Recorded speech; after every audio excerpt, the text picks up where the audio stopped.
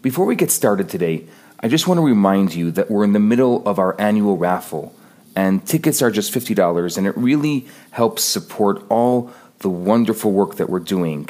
If you buy a ticket today, I'll send you a personal thank you letter and a little gift.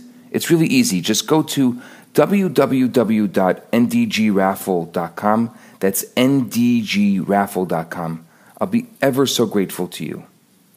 Now let's get started.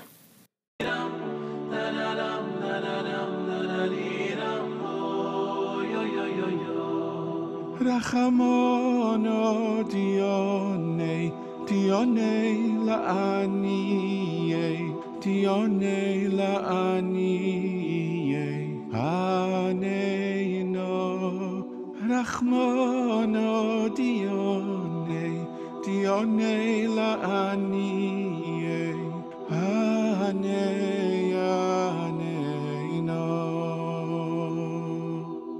Rachamono Dione, Dione la'aniye, Dione la'aniye, Aneino. Rachamono Dione, Dione la'aniye, Aneino.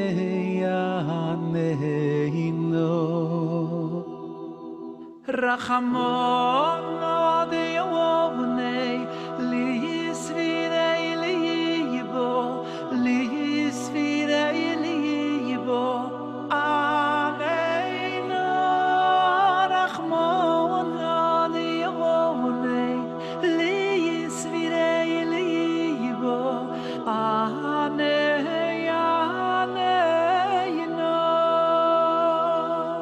Rachamono Dione, Lisvirei libo, Lisvirei libo, Aneino. Rachamono Dione, Lisvirei libo,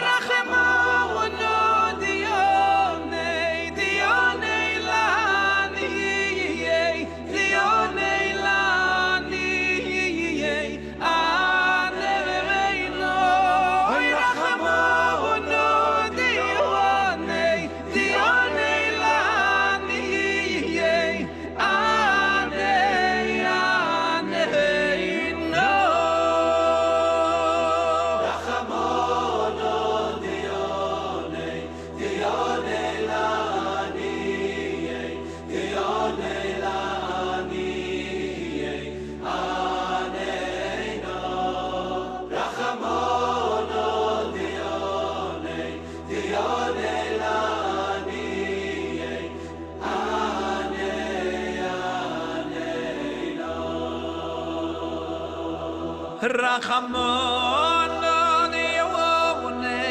Lisvirei libo, Lisvirei libo, Aneino. Rachamono Dione, Lisvirei libo, Aneino.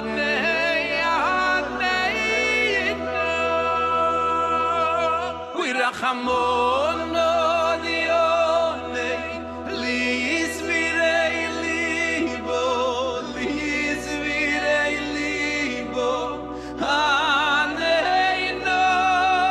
Rachamono Dione, Lisvirei libo, Aneino.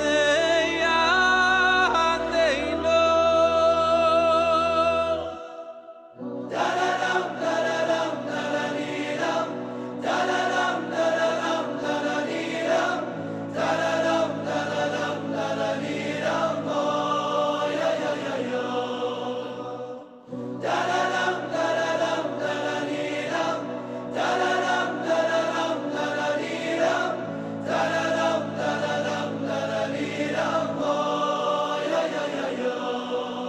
Rahman Yodiyone, Yisvidei Libo, Yisvidei Libo, Aneino.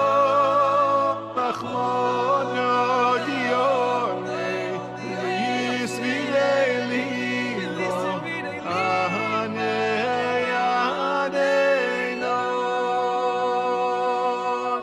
Rahman Yodiyone, Yisvidei Libo, Yisvidei Libo, Aneino. Rahman Yodiyone, Yisvidei Libo, Aneino.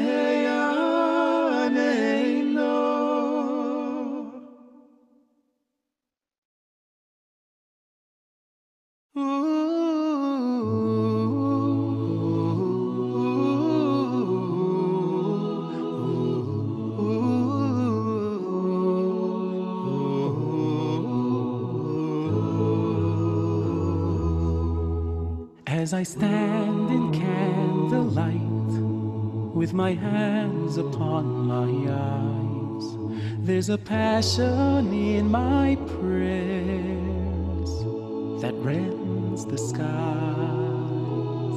For a mother's tears can shatter every gate that bars the way. All the heavens will echo those words that mothers say.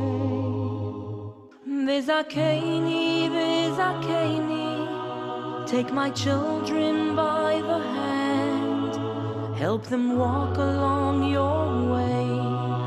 May they never go astray, may they know you as I know you. Oh Hashem, accept my plea, give me children who give nachas. Vizakeni, Vizakeni, Vizakeni, take my children by the hand, help them walk along your way. May they never go astray, may they know you as I know you. Oh Hashem, accept my plea, give me children who give nachas. Vizakeni.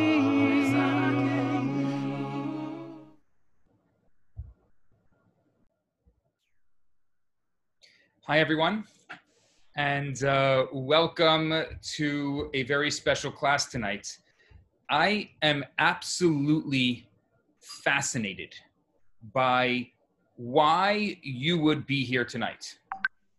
I decided to choose a very controversial topic tonight, a topic that I thought would be a self-selecting topic. Some people would say, what do you mean? Maybe marriage is not for me? No, I want to get married. Or some people wouldn't even bother with this question. But the fact is that we're here tonight, and I am absolutely curious as to why you chose to be here with me tonight. And what I want to do in the beginning of tonight's discussion is I want to give you a few minutes to just take the chat. You can write to me privately or publicly, and I want to know, why was this topic interesting to you? I'm just going to give you 2 or 3 minutes now. Maybe I'll put the music back on, just so that we have a little bit of time to write. I really want to understand what inspired you personally to be here tonight. So go for it. I want to see some, again, private or public. I really want to get an idea, because it's going to really affect the way that I answer and the way that I talk about this topic tonight.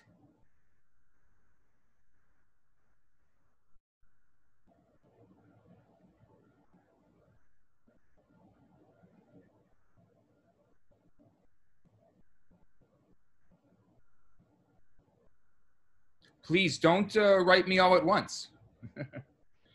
Okay, thank you. I'm getting some private comments coming in and some public comments. Fantastic.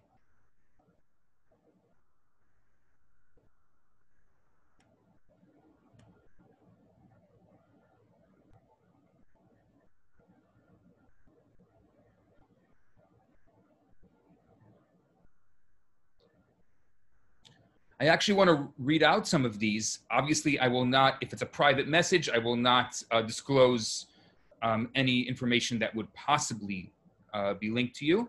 But I want to give you an idea of what some other people are saying and what they're doing here. So somebody wrote, "This question has come to my mind." Somebody said, "I've been engaged before and it ended badly. I need to know if it's worth trying again."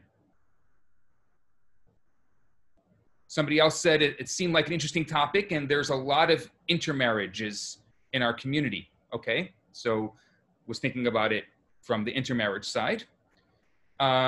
Somebody else said, "Because I'm still single after dating for a long time and it does not seem to be working out with anyone." Somebody else wrote here, "I've been struggling with dating and relationships for years, and I wonder if I should be focused on other aspects of my life and perhaps wonder if marriage is not for me after all."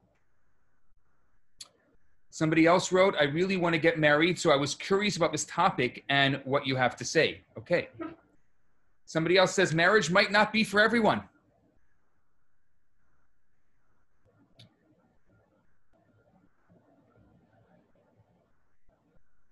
Somebody else says, "So that I learn how to change the course of my life, I believe I have done all the right things, but nothing changes ever." Somebody else says, "I thought it was a talk to convince us to stay in a horrible dating game by showing us how great marriage is, or to let us know how hard marriage is and have us think seriously before putting ourselves out there." So we don't expect a fairy tale. Somebody else writes, "After dating a couple of people and it not working out, I'm exhausted to try again." I've heard that a lot. People being just exhausted from so much dating. Somebody else says, "In a new era of 2020 brings many opportunities. Technology is advancing and people change their minds." Somebody else says, "I was curious how you were going to approach this." And there's a lot of really great comments here. So this is really great. Somebody else says, "We have this idea that we need to get married, and in Judaism, we're sort of expected to be married to fulfill the mitzvahs. But I want to hear what the Love Rabbi has to say about marriage." Okay. This is all fantastic. I'm just going to read a couple more of your comments. "I'm frustrated with women because they always seem so difficult to court and not worth the trouble." Okay. "Seen many friends and siblings getting married, and wow, looks like so much pain and difficulty, and no one has been able to really tell me why at the end of the day it's worthwhile. Still want to get married for some strange reason, but with all this thought that's coming up pretty often, was curious what you'd have to say about this."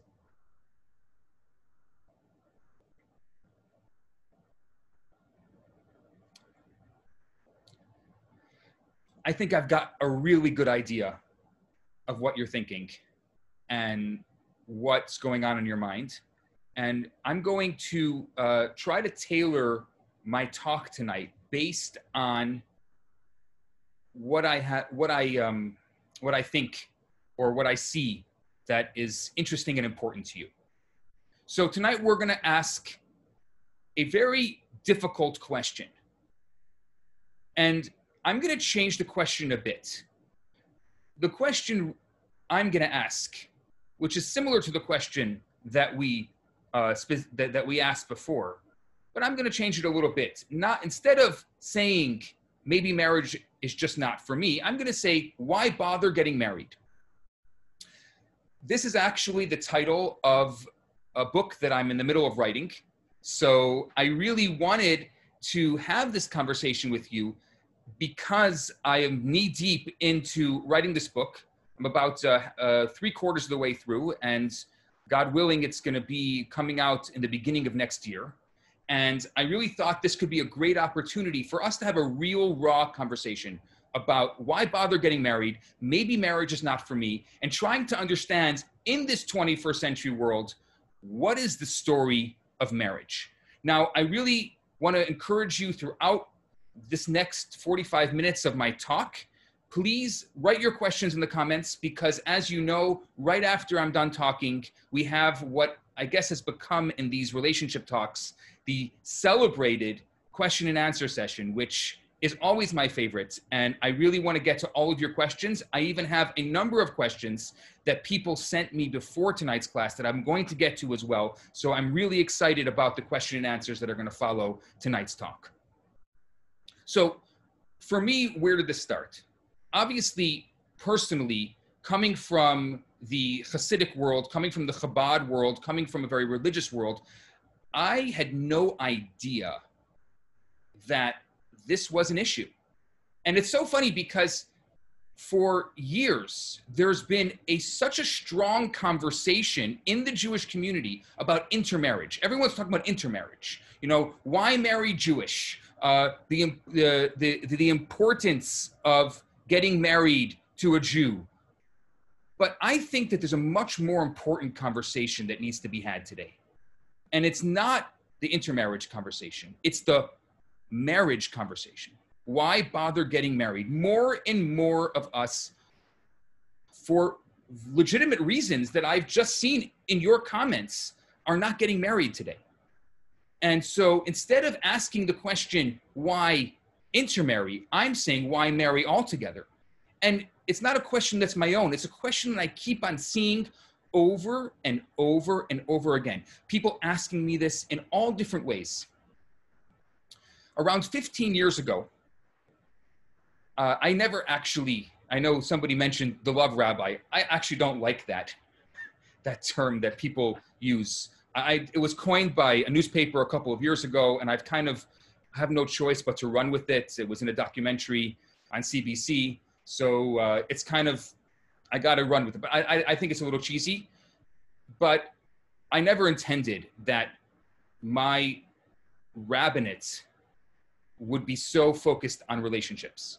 15 years ago, when I started in Montreal, I didn't know anything about relationships. I was newly married, and I saw this group of what was happening after university is they were, I guess, calling themselves young professionals, or there was this post-university people not getting married, people wanting to relationships, but not sure what's going on. It was really the beginning of what was going to become the world that we've seen today and the world that we know so well today. And so I kept on hearing this question over and over again. Actually, in my first relationship class, 15 years ago, somebody who's actually on this, I see him here right now, he asked this question. And this question has followed me for the past 15 years. And that's the reason why I've chosen to write this book about it. So it's the beginning of this first relationships talk that I'm going to give 15 years ago. And I'm doing research for it. And I see this fascinating Times CNN poll. It was conducted in 2000, and it showed a diminishing number of women. Fewer than 50% of women were looking towards marriage as a source of their happiness. The woman who they quoted was this Barbara Defoe, who is the co-director of the Rutgers University National Marriage Project. And she says at the end of this article, marriage is not what it used to be, period.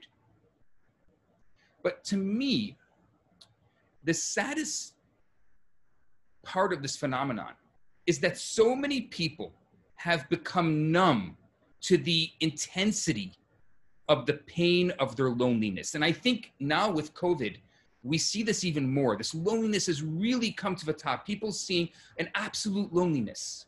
And I find that so many young people that I meet, and not so young people that I meet, more often than not seem desensitized by the wide range of cultural influences that quite literally sell them the story that it's okay to live without a long-term relationship, without the type of long-lasting love that only comes with a marriage. So with no one to welcome their love and no one to love them in return, they live with this uncomfortable, unfortunate commonality, this accepted feeling that something is missing, but they never quite understand what is it that they're missing.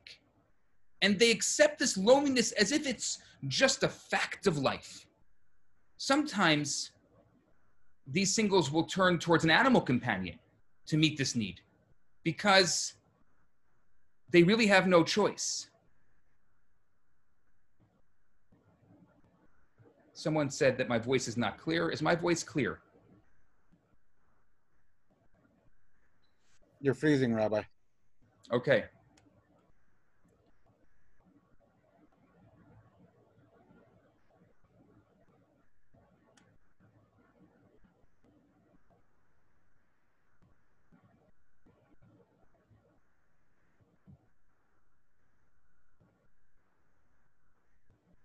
Okay, I hope this is better.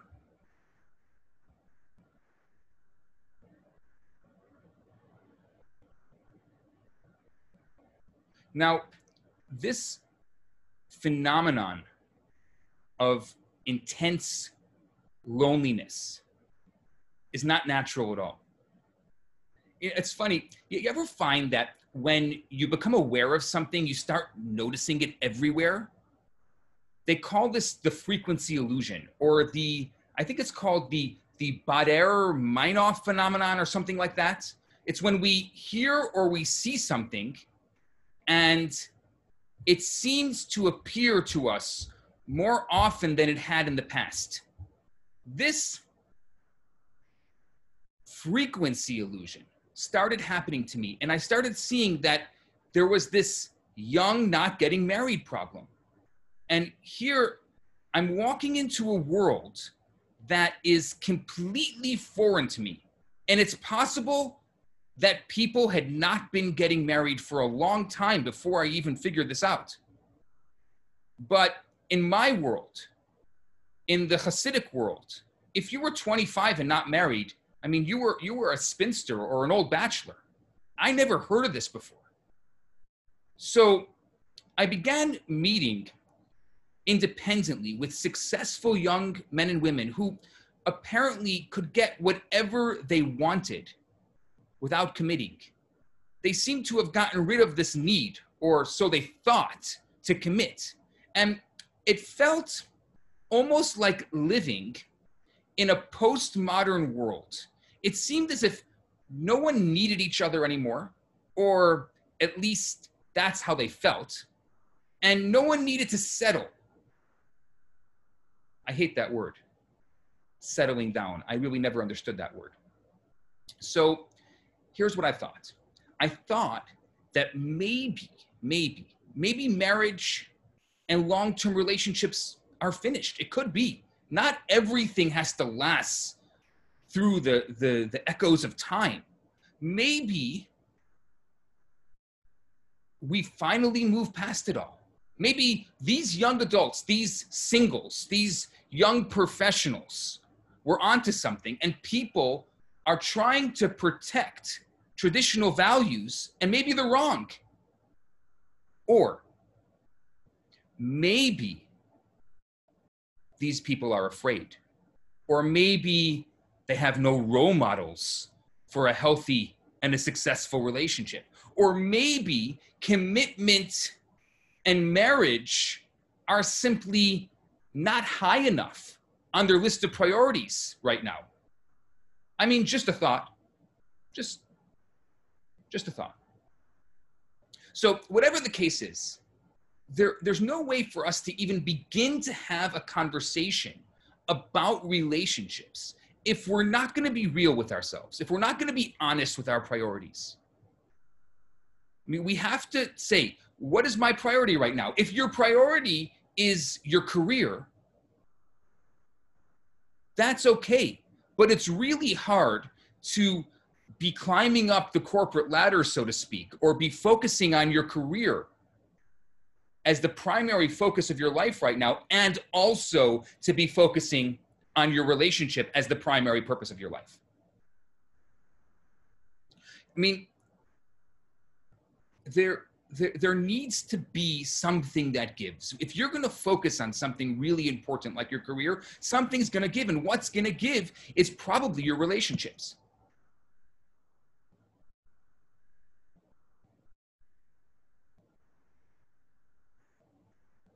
So let me tell you a little personal story. It's Philadelphia. It's October 28th, 2004. It's a chilly autumn night. Sarah, who would soon to be my wife, we're on our fourth date, which is pretty standard in the Hasidic world. We're walking through the streets of the city of love, Philadelphia. And I actually had just proposed to her right there on the sidewalk. It wasn't romantic. It wasn't this Hollywood-esque proposal. It was spontaneous. It was unplanned. The truth is, I admit I had absolutely no idea what I was doing. I mean, it was like we were talking about something, and the next thing you know, I popped the question. Just like that. Sarah says, today she says, I spat it out. Okay, I spat it out. I had no idea how to date. No one taught me how to date. No one taught me what I was doing. I mean, I grew up, again, in this Chabad Hasidic community in Chicago. I had no female friends. My entire class was boys.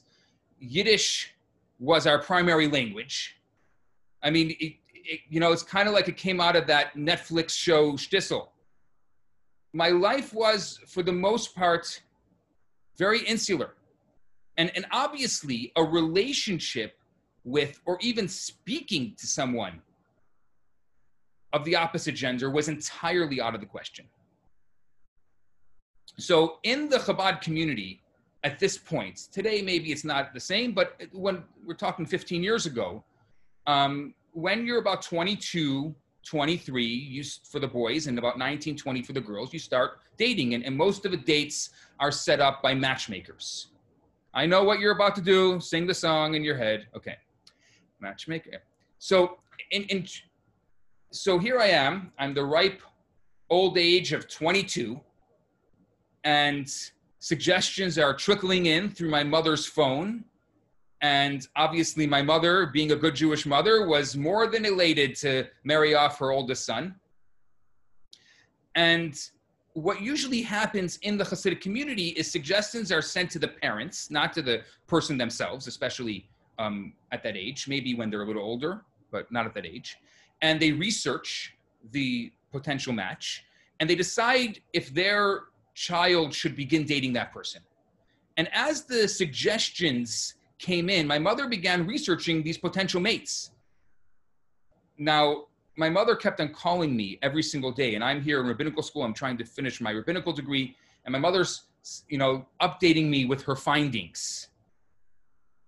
For my mother, you have to understand, it wasn't about if I would start dating, it was just a matter of when it would happen.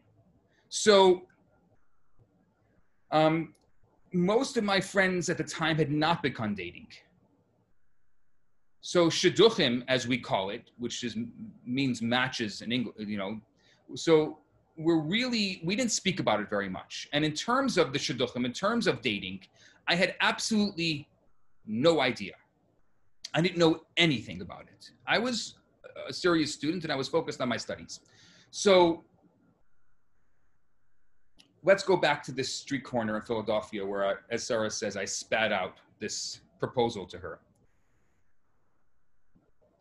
Sarah and I kind of knew each other. We had met 6 years earlier in Minnesota. It's a long story all on its own, which I'm not going to get into right now. And we had a number of interactions, but we had decided that we would wait until, I don't know if we decided, but it kind of was an unspoken thing that we were going to wait until we were older, and then we were going to see if we would date then. So here, actually, was 6 years later. I had met her 6 years prior. And my mother's kind of dealing with all these match suggestions that are coming in. And my mother decides to call Sarah's mother to set up the date. Now, there's a whole other story about our parents kind of deciding that we were gonna date years before. I don't know that story, but apparently there is a story about that. So Actually, there's quite a few people who take credit for our match. By the way, taking credit for a match is a very important thing because somebody once said, I don't know a source for this. I've been looking for a source for years, but somebody once said that if you make 3 matches, you go right to heaven. I find me a source because I think at this point I can give quite a few go to heaven free passes out. I just had my 72nd engagement. So do that, divide that by 3. I've got a couple to give out. So Sarah had been spending a year teaching in Philadelphia. So we decided to meet there. I went on 2 dates and then I went back. We actually had our 3rd date in New York. And now I'm back in Philadelphia, trying to make a long story short. And we're walking silently down this eerie street. And here I am. I just asked her to marry me. And there's silence. I'm just waiting for an answer. I mean, was this it? What if she says no? What if I just made a huge mistake by proposing? And here we are. We just keep walking down that eerie street. I can almost hear the leaves jumping off the trees nearby, screaming at me, "You absolute idiot." I felt like such a fool. And it was obvious to me at that moment that Sarah was not ready for it. She was not ready for me to propose. And I had no idea that actually what you're supposed to do is you're supposed to talk to the matchmaker, and the matchmaker is supposed to warn her that probably the boy is going to propose, so that way she had a fair warning. Well, I didn't know any of this. I mean, there's no Hasidic dating manual, so nobody told me this, and I just figured, look, I like her, everything is good, let's get married. So here I am, I'm waiting for her to respond in total silence. It was the longest 30 minutes of my life. I just wanted to bury my head in the sand. I wanted to run far away, hoping that I never had to put myself through such an emotional humiliation ever again. And then the silence broke. Yes. Yes. Yes. Yes. And when her yes finally arrived, I was beyond elated. It was like this greatest moment of my life so far. I couldn't believe that it was finally happening. I mean, this is unbelievable. So we go in the Chabad community, you make your engagement official by going and asking a blessing by the grave of the Rebbe, of the Lubavitcher Rebbe.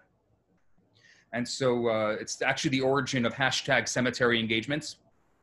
And so until it's made official, we keep, even though I proposed to her, we don't tell anyone. So aside from our parents and maybe a close friend or, you know, a mentor of some sort. So I actually didn't drive at the time. I didn't have my license yet. So Sarah actually dropped me off after that evening. And I decided to call who was then a very close mentor of mine, Rabbi Mordechai Berger, of blessed memory. He was an amazing man. He was the head of the yeshiva in Ottawa where I was working, and really this down-to-earth and very witty and very wise. And it was like this rare combination, and I used to speak to him about a lot of really incredible things. So I decided I'm going to call him. So I call him up. It's about 11 o'clock at night. Rabbi Berger, I'm engaged. There's silence. You know, I was expecting like this mazel tov, something. So I say it again, I'm engaged. More silence. What's going on here? And in this soft but pensive voice, he just said to me, why? Why? That is not the response that I was looking for. Why? I don't know why. I mean, she's amazing. I mean, I'm shocked. I'm bewildered. And he says to me, well, Yisroel, when you figure out why, call me back. And the phone slams. He hangs up on me at the greatest moment of my life. I mean, here I am, all elated. She finally said yes, and my mentor hangs up the phone on me, wants to know why. So 20 minutes later, I called him back, and I gave him a good answer that seemed to make sense, or something that I figured would, I mean, in the middle of all these emotions, that would make sense. I said, Rabbi Berger, I'm going to marry her because I love her and I want to marry her and I want to share my life with her. And he says to me, marriage is filled with ups and downs. Getting married is wonderful, but never forget why you're getting married. And it's going to carry you through the rough times as well. I can never forget Rabbi Berger's specific emphasis on the word why. And at this high moment of my life, these sobering words kind of, to this day, keep me on track. And I realized that at that moment, Rabbi Berger was giving me the opportunity to answer the question that now I'm faced with by so many people. Why bother getting married? And even if he wasn't satisfied with my answer, I'm sure he knew by posing it to me, it would become a lifelong quest, and it did. So it kind of seems obvious to so many people, obviously not to all of us here, but to so many people, why should we get married? To whom? Maybe it's obvious to your grandmother why you should get married. But what about to us? I mean, today, we don't even want to say the word married. People call it the big M word. They're afraid to say the word marriage. I often get, when I say the word marriage, I get these uncomfortable reactions from people, almost like saying a toilet word in kindergarten. Like it's like this uncomfortable thing, marriage. It's become so uncomfortable to us that we can't even say the word.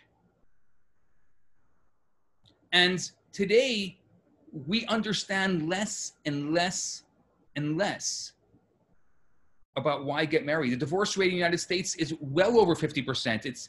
According to some stats, it's even closer to 80% at this point. And that doesn't even include people who aren't getting married. Maybe it's absolutely incredible. The odds of divorce today are more in your favor than the odds of staying married. So I guess not understanding marriage or understanding why we get married makes sense. I mean, why should we even bother? And it seems to be this reoccurring theme, love. I mean, many people used to think, or maybe still think, maybe you still think that the primary reason to get married is love. We have to fall in love, Rabbi. There needs to be fireworks.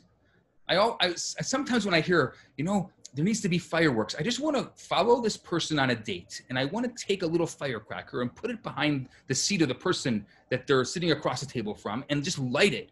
And there I'm going to say, boom, there's fireworks, no?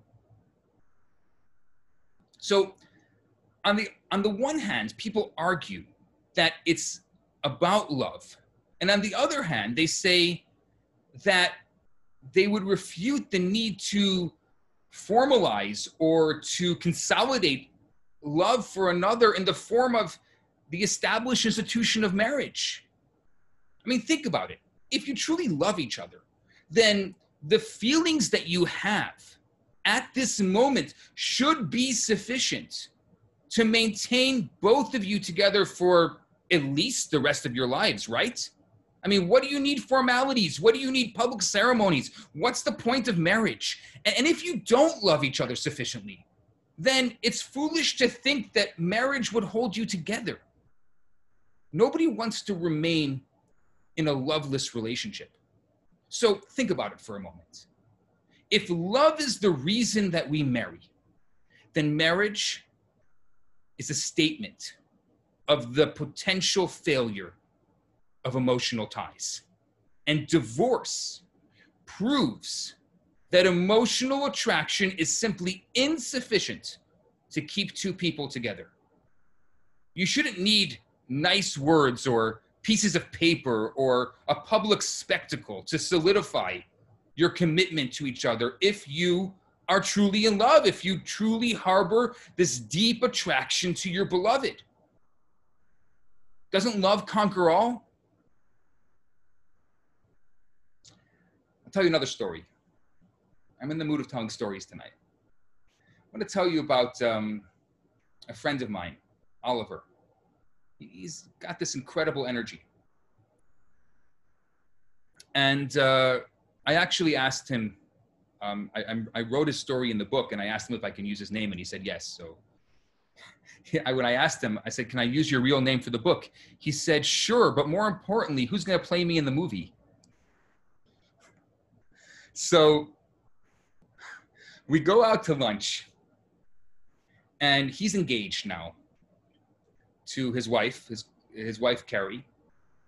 And they had met at one of the Chabad Hanukkah parties. They had met in the Chabad Center, and they had dated for God knows how long. And now they finally decided to tie the knot. And they were going to tie the knot at this, private estate in northern Vermont. And they didn't want the fanfare of this traditional wedding. They just wanted, something quaint in the New England mountains with all of their favorite people. So Oliver's sitting there, and he turns to me. He's an accountant. So he thinks in accounting terms. And he says to me, let's say, Rabbi, that you were to make a loan to a friend, or you were to make a loan to a business acquaintance. And it's perfectly acceptable to ask for a promissory note or for something to serve as collateral. But if you made the same loan to your brother or sister, this is what he says to me, they would be offended if you ask them for collateral. If you trust someone, then there's no need for the transaction to be guaranteed with an institutional framework.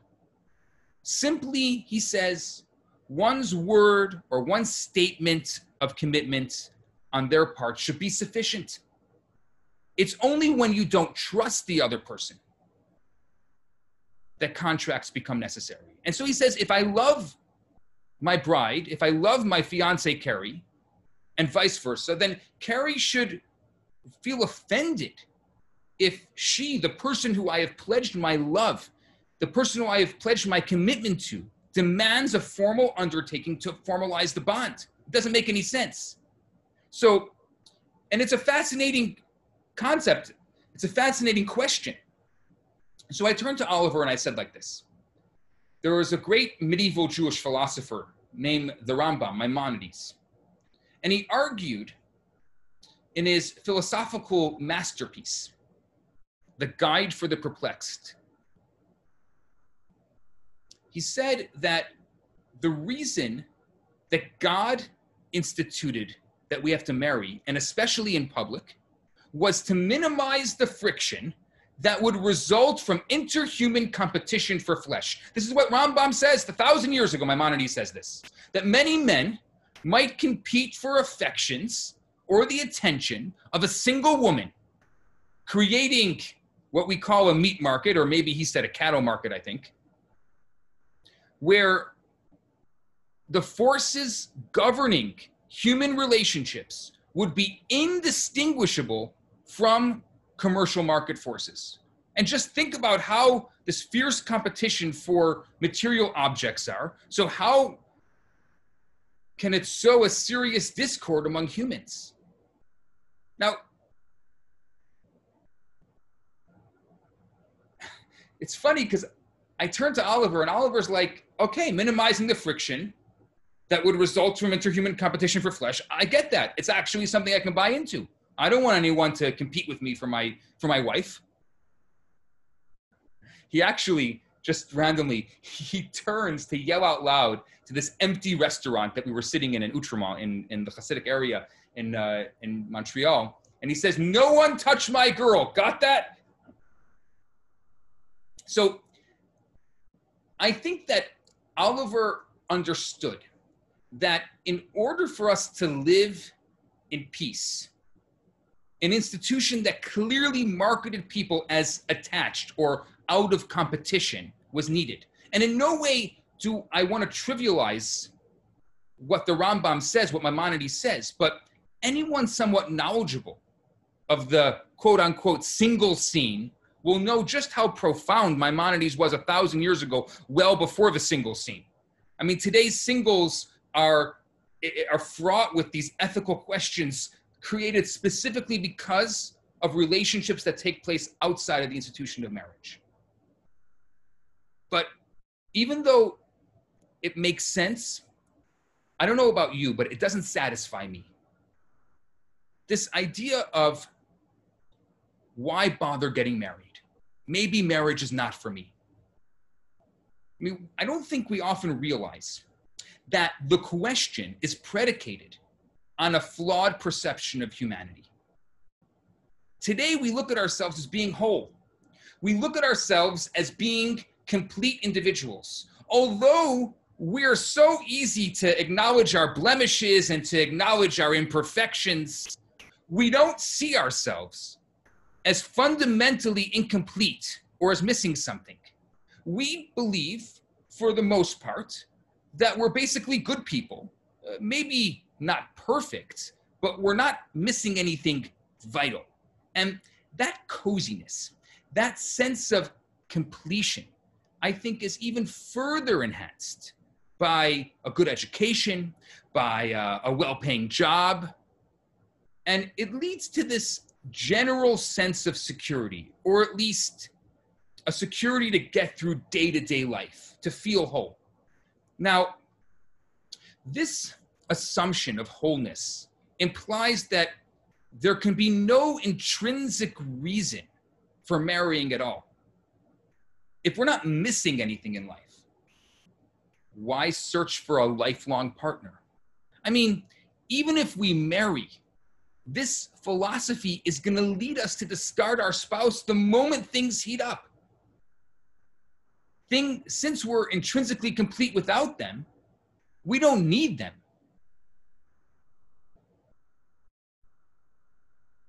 I mean, just think about it a second. Look around your living space. Do you have any place in your apartment for someone else? Do you have a free moment in your day to be in a relationship? If someone came into your life right now, today, would you be able to handle it? I've said this before, but I'll say it again. It may take clearing out half of your closet, sleeping on one side of your bed, to realize that you're not complete, that you need something. You need someone else in your life.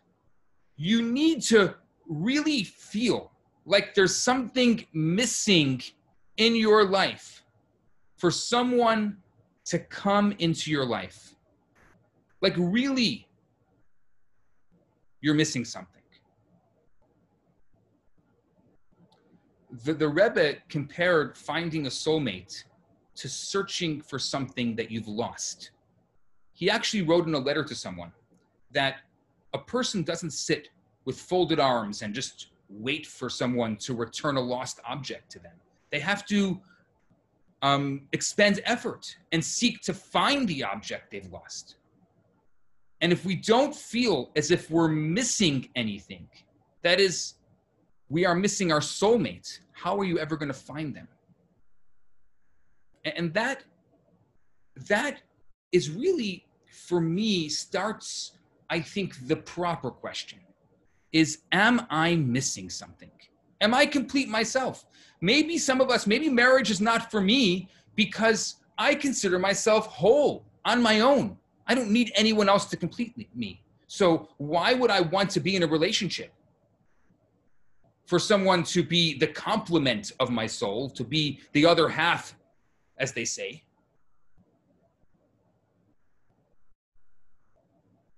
It wouldn't make any sense. So do I need someone else in my life or not? Do I want? Wants are wonderful. Wants are very nice. But do I need someone else in my life? And if the answer to that question right now is no, that's okay. You're allowed to be real. This idea of not being real with ourselves, of living in this kind of presentation, this false world, it's not helping anyone. It's definitely not helping you. I know it's not helping me. And I think that a lot of people will very easily interchange need for want. It's not a want. I have a lot of things that I want, but not a lot of things that I need. And there's a very big difference between things that I want and things that I need. If you're looking for a relationship because you want it, it's not good enough. You need to look for a relationship because you need it, because it is the most important thing in your life right now. I need it. You need to eat. You need to sleep. It's a basic need. If you want it, it just means it's very nice. If I have it, I have it. If I have it, if I don't have it, I don't. It takes too much work. I'm not saying it in a negative way. It's just, it's something that what takes over our life to the point where if I just want it, like, I don't know, like I want a new iPhone, or I don't know what people want today, but whatever that is that you want, it's not enough. It's not going to do it.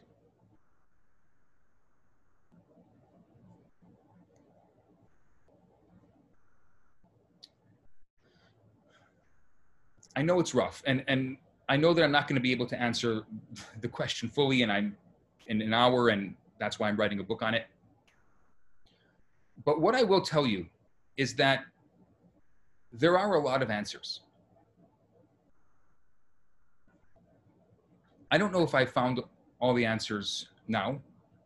I think that it's a lifelong quest, and here I am, even married in a healthy, happy relationship, and I'm still finding it. I'm finding it not as much for myself, but for a lot of people that I care about and I've come in contact with, because I think that it's a really, really powerful, really important question that today needs to be answered even more than some of the other questions on relationships. Now, I just want to, before I finish and go to questions, I want to talk about people who remain single. People who end up remaining single for a long time, or possibly for their entire life.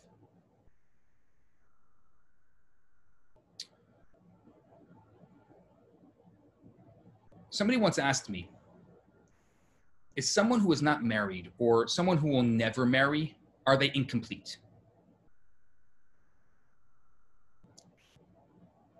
It's a big question. Incomplete. That's a big word when it comes to a person's personality or who they are. I think that there can be no doubt that a single person can live a very wholesome, a very satisfying, and a complete life. And it could be that a single person can accomplish great things, and they can make significant contributions, and they can enhance all of humanity. The Talmud tells us of a fascinating scholar. His name is Rabbi Yonatan ben Uziel. Maybe if some of you have been in Israel, you have gone to his grave. They call it a mukah. A lot of singles go there, actually. And this Rabbi Yonatan ben Uziel, is the greatest disciple of Hillel the Elder. He was actually one of the most respected and leading sages of Israel. And he's so engrossed in his study that he never married. His mastery of Jewish law and his contribution is unbelievable. I mean, his codification of Jewish thought was almost without parallel. But he's criticized by the Talmud for lacking a wife. In spite of his mastery of Jewish ideology, he's criticized by the Talmud because he didn't get married. This doesn't trivialize the important contribution that he made to Jewish life. But what it does mean is that he would have been far more complete had he married. The Torah says it's not good for man to be alone, which means without a wife. And I'm friendly with a lot of singles and a lot of singles who've been single for a long time. Few of them, I think, remain so as a matter of conviction, but maybe some of them do. And some of them remain single because of a variety of reasons. Because maybe they didn't find a partner suitable enough to marry, or they were burned by a previous relationship, some of the stuff that we kept on hearing before. Hello. Or the fear of being hurt again. Or there could be tons and tons of reasons. And maybe I'll discuss it in the next part of our session tonight. Each one of us is a universe all unto ourselves. But there are different levels of completion for all of us. So when a single person who endeavors his or her best to lead a loving and a decent life and contribute to their environment and contribute to their community is complete on one level, I believe, and again, it's still a work in progress, but I believe they still lack a greater form of completion that can only be found in a long-term relationship. And I think it's the same aspect applies for interpersonal interactions in marriage. They're relevant within the scope of friendship and all of other human relationships.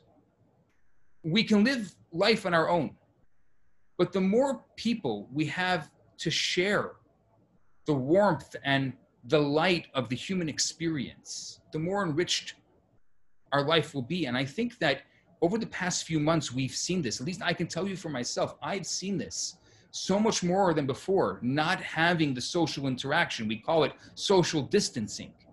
Not having those social interactions that I just became so used to. It's become so much more difficult for me. And I think that I appreciate even this, even though this is not together in the same room, I even appreciate this social interaction because we need that. In Jewish tradition, a man's soul is analogous to a candle. And when two flames are put near each other, they naturally incline towards each other.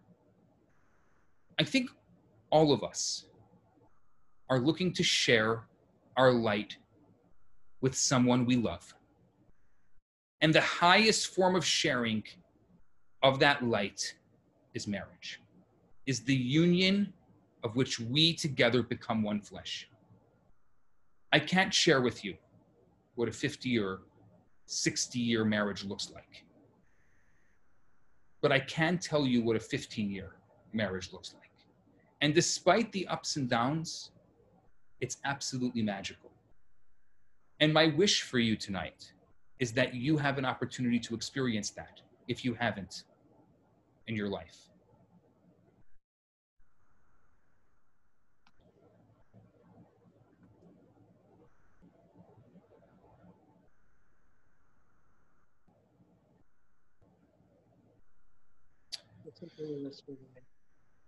What I'm going to do now is I'm going to switch gears into our coveted question and answer session.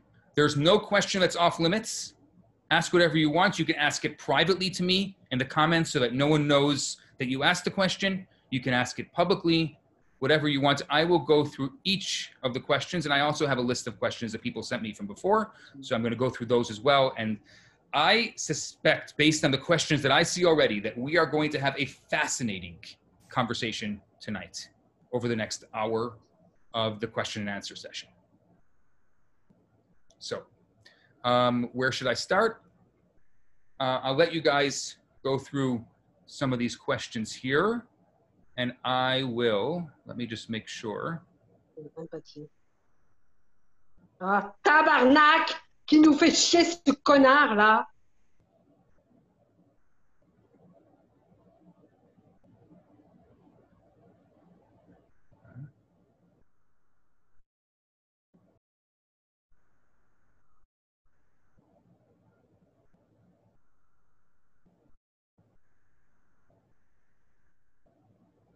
Let me see here. I'm just going through, making sure that we can get to all these questions. Where do they start?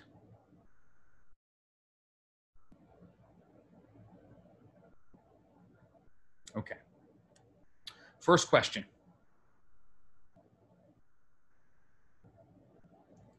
I feel that there are gender differences with women wanting marriage and children, especially Jewish, whereas men want to play in the field and don't mind marrying out.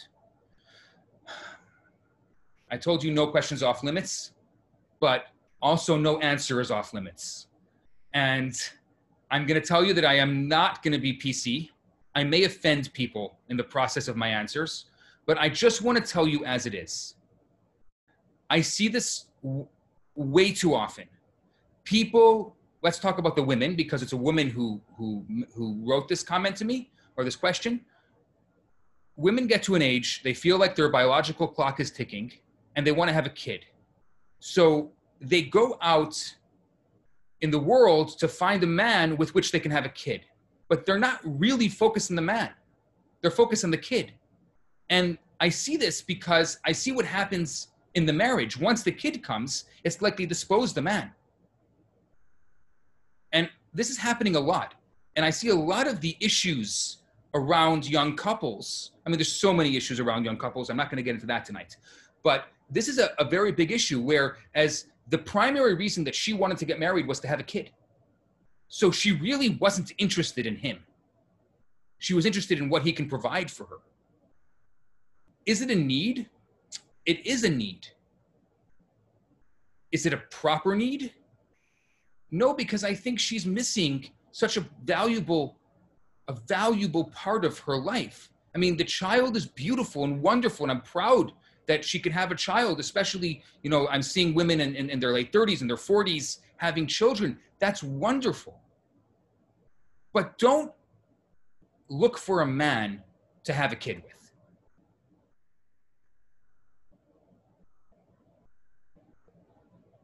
Now, for the men who she says are out in the field and they don't mind marrying out, there's another problem here. And again, I'm not here to blame it, men and women. I'm not starting to do the blame game because blaming doesn't help anybody. But the fact of the matter is that if they can have whatever they want, what did somebody once say to me? If I can have the milk without buying the cow, or I think that's what he said, then why should I buy the cow? I mean, if women are allowing the men to have whatever they want without a commitment, well, then they're both at odds when it comes to this issue. Oh, I see a lot of questions coming in from this. Okay, good. Should I be rougher? Tell me if I should be tougher. I'll say it as it is. Somebody says here, I've been engaged twice, but both didn't work out, and I was very hurt. I'd like to get married, but finding the right man to marry has been a real struggle for me. At this point in my life, I'd be okay with finding my soulmate and life partner, but it has to be the right person. I'm just wondering if marriage is in the cards for me. I question that. I think we have to go back to the need. You have to go back to your need. What do you really need? Yeah, maybe when you were 20 years old, you know, maybe you're a little older now, but maybe when you were 20 years old, you had one set of needs. And today you have a different set of needs. See, as we evolve and as we grow, we have to also grow with the changes of our needs.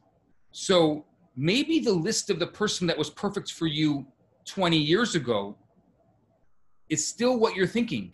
We need to get this connection between the heart and the mind. Your heart has to feel what your mind knows, and your mind has to know what your heart feels. If you're attracted to someone, but they're not the right thing for you, because maybe they were right for you 20 years ago, but that's not 20 years ago now. There's a whole different level for you. So I think that a lot of the issues with it has to be the right person, I understand. A lot of people have been hurt. It's very difficult. I feel your pain. I've listened to so many stories. I know how difficult it is to date. I know how difficult it is to be in relationships, marriages. I know that we say the word difficult, but it's also needs to be changed. We need to start seeing it as a process, as seeing it as beautiful. There's so much magic in it as well. You know, we turn it into this very trivial thing like, oh my gosh, do I have to do this? Yes. Unless you're narcissistic. I mean, if you're a narcissist, I can't do anything about it. If you're a narcissist, then you should get married to yourself. And if you're completely selfish, I can't help you. I don't think anybody can help you. You can't even help you because you are complete without anybody else. But if you are not a narcissist, if you have some goodness in you, let me scratch that. Now, goodness. If you have some giving in you, then you have to ask yourself some very profound questions. Like, what does it mean? It has to be the right person. I know that you've learned so much over the years from the relationships you've had, from the experiences we had. We all learn from that. But like I've said so many times, don't wear it on your forehead. Put it in a bag. Tie it up and put it over your shoulder. Put it behind you. Don't wear it on your forehead. Don't let it drive your purpose. Don't let it drive what's important for you in your life. You have to get down to who I am and what's really important, what's really motivating me, and why I really want to be in a relationship. If you haven't taken my 5-part questionnaire about how to know what I'm looking for, send me an email. I'll send it to you. It's a really profound, I think, or important experience. If you want a relationship, a marriage, the big M word, to be in the cards for you, then you have to need it, not want it. Wanting is nice, but needing is an entirely different level.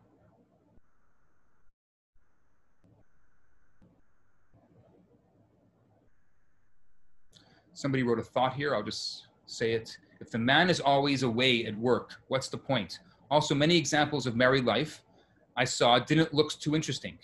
Then again, in my youth, most people one saw were not living very creative or conscious lives, more like a humdrum of middle-class survival.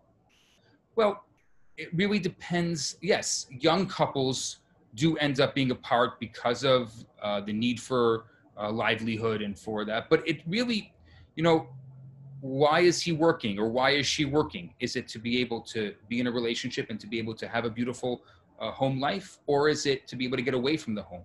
It's all about what is the most important thing in our life right now. So many people, and I haven't spoken about this enough, maybe we'll do a session just on career versus relationships.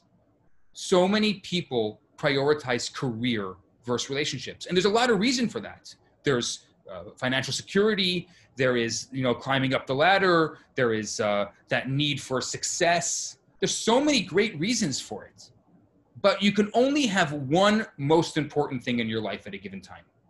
You can have many important things, many urgent things, many non-important things, but only one most important thing. You can't have the most important thing in my life right now is my career, and the most important thing right now is my relationship. You can't have them both equally. What is the purpose of your career? Is it to build a life for you and your partner? Is it to become successful, to feel good about yourself, to get notoriety? You have to ask yourself real questions. And if you're just going to live behind the veil of, well, this is important or that is important, or just let life just live, it's not going to work. I see something so incredible that's happening over the past few months. People are starting to change their priorities.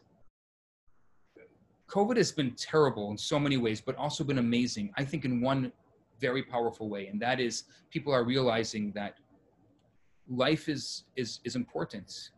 And it's important to think about what our priorities are. And I think that is absolutely incredible.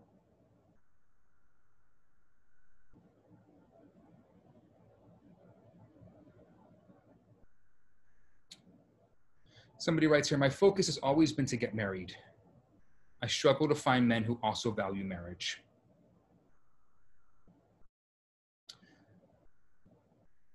I've said this before, and I know it really hurts so many singles when I say this, but I'm going to say it again.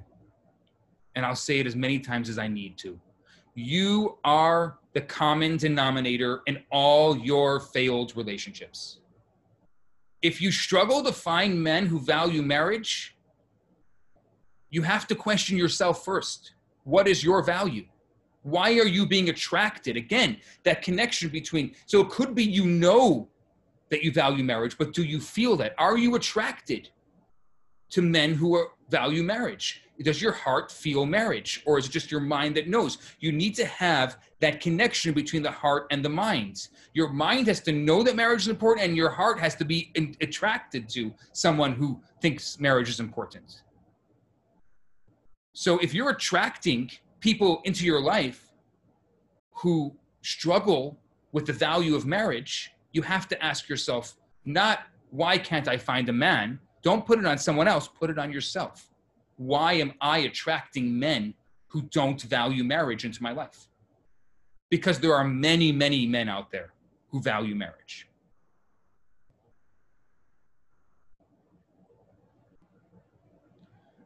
Here's another one. I don't know if that's true though. I focused on getting married for a long time and it wasn't working out. I've heard so many times that if you focus on yourself and your life, then eventually the right one will come along. I don't know who you've heard that from, that if you focus on yourself and your life, eventually the right one will come along. I mean, I think that if you do the right preparation, if you put yourself out there in the right way, if you're attracting the right people into your life, yes, I do agree that we need to, there's that, the whole self world. I'm not going to go into the self-help and the self aggrandization world. But again, and I'm going to say something similar to what I said to the person who asked before. You need to see, you say I focused on getting married for a long time. What were you focusing on? What were you doing? What does that mean? I focused on it. Were you just reading books on it? I mean, it's wonderful. You can read as many books. Coming to classes is wonderful. But what are you doing to focus on it? And I'm always amazed by people who say, I'm very focused on getting married, but okay. What does that mean? Focused on getting married. I'm marriage oriented. Wonderful. I'm so proud of you. Thank you for being marriage oriented. The world could not live without your marriage oriented. But what are you doing for it?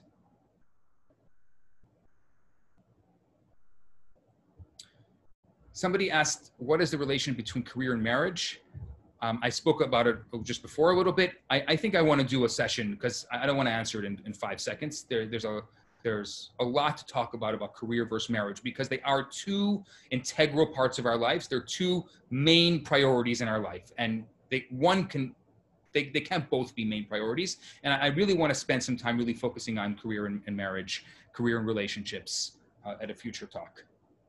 What is the relationship between career and relationships? The same question again. Okay.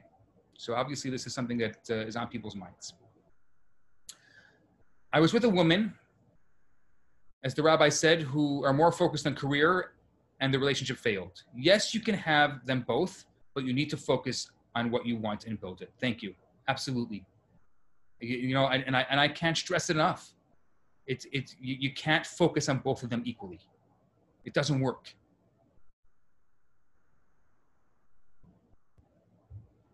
And the person continues, but when you want to build your career, you focus and the time on that. Who are we kidding? Men cannot multitask. Okay.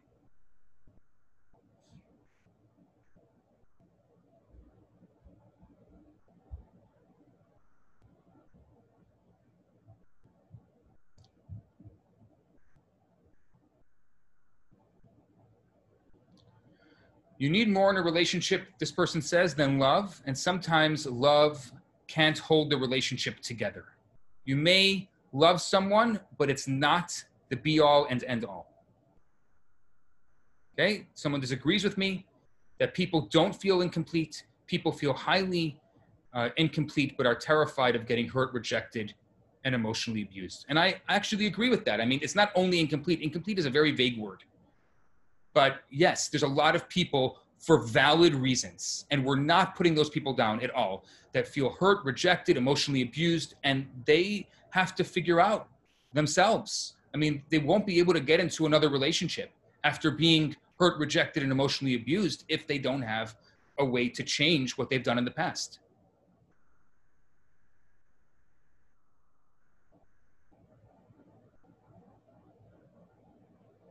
Okay.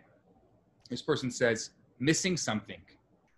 But what about the concept of being a complete person and going into marriage? How do those concepts work together? If we need someone, then we're not complete. Yes, I agree with you. If you need someone, then you're not complete. You can be a complete version of your single self. But the Jewish answer to that is, what the Torah says, is that you're only a complete half of yourself. You're not a complete whole of yourself. I'm not saying don't be the best person you can be without being in a relationship. Nobody wants to marry somebody who, whatever. But the completest version of your single self is only half of the potential. That's what the Talmud said to Rabbi Yonatan ben Uziel. He was an amazing person. What a great scholar. What an incredible human being. But the Talmud and the rabbis of the Talmud really believed he could have been that much better because he was only a complete version of his half self. And he needed the other half of his soul to complete himself. That need. And I think that maybe the definition and the way we translate need in our society, it's not strong enough. We're not getting it. Together, we're not getting it. Like maybe we need to find another word that makes more sense, that would work for us. Need could be a very strong word. Maybe it's overused because it's just 4 letters. Maybe we need like a word that's, 10 letters, that's not as used.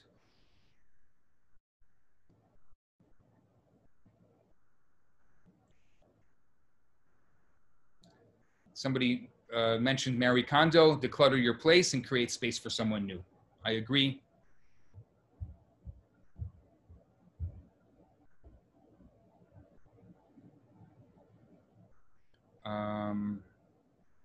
Okay, here's another one. Being single is something I struggle with all the time, despite the fact that I'm successful in my career and have done other things in my life. I still feel incomplete without a husband. See, that's an amazing realization, because you can be successful. You can have a successful life. But that's what the Torah wants us to do, wants us to still feel incomplete without that person.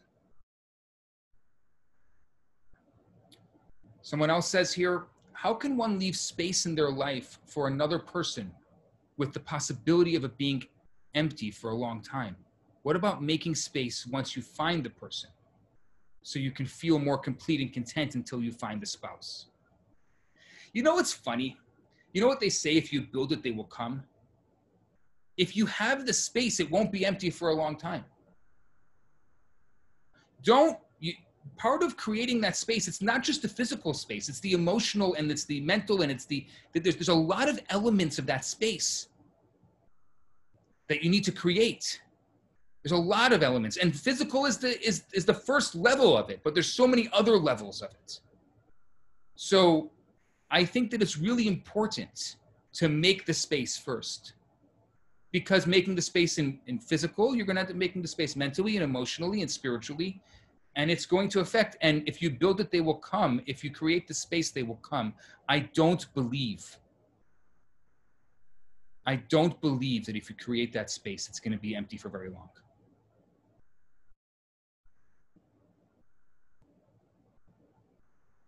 Somebody was commenting on the candle. What if the candle light goes out, or it was the wrong type of candle? If the candle light goes out, or it's the wrong type of candle, it's okay. Remember, you are still in that relationship. You were in that relationship. You got into that relationship. And you're also the one who's getting out of the relationship. Whether it's your choice or not, you're still the one who is there. And you are the common denominator. So you need to give yourself credit, both positive and negative. I don't believe, yes, it's very easy to, when you're getting out of a relationship, to focus only on the negative, or, maybe in hindsight, you start focusing on positive elements of it. It's important for it to, instead of blaming the other, to realize that it takes two, and you were also there. And the fact that you were also there, and maybe it could have been that it was the wrong type of candle, but it was also your candle that was the wrong type of candle. So if you've had a breakup or a divorce, or you've had a difficulty, you have to also think about that you were there for the good times and the bad times. Maybe in a future talk, we'll talk about what divorce will teach us about our relationships. I think that would be a good conversation to have in the future. Somebody asks, share light with only one person? Well, again, similar to career versus relationships, you can't expect to have the most important relationship in your life to be many people, because then it's not the most important. You need to only have one most important relationship in your life. Someone asks, do you see dating sites as a trap simply designed to keep one single? Oh, what a good question. I always like when that's a really good question. Yes, I do.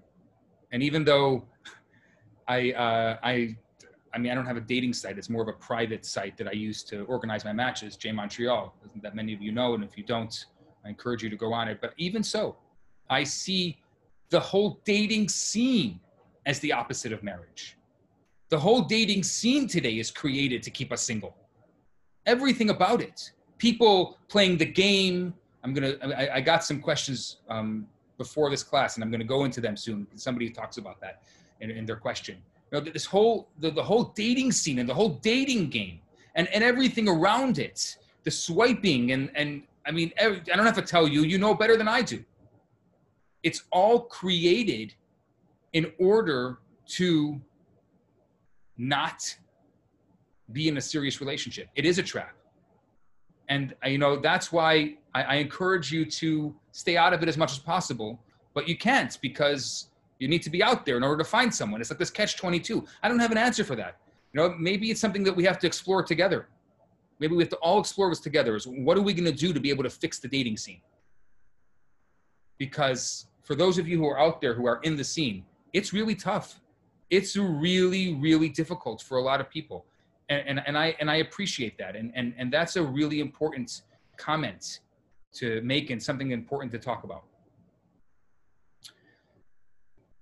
Here's another one. You make it sound like it's a choice to be married or not. In my experience, most men are superficial and only go for women who are young and beautiful.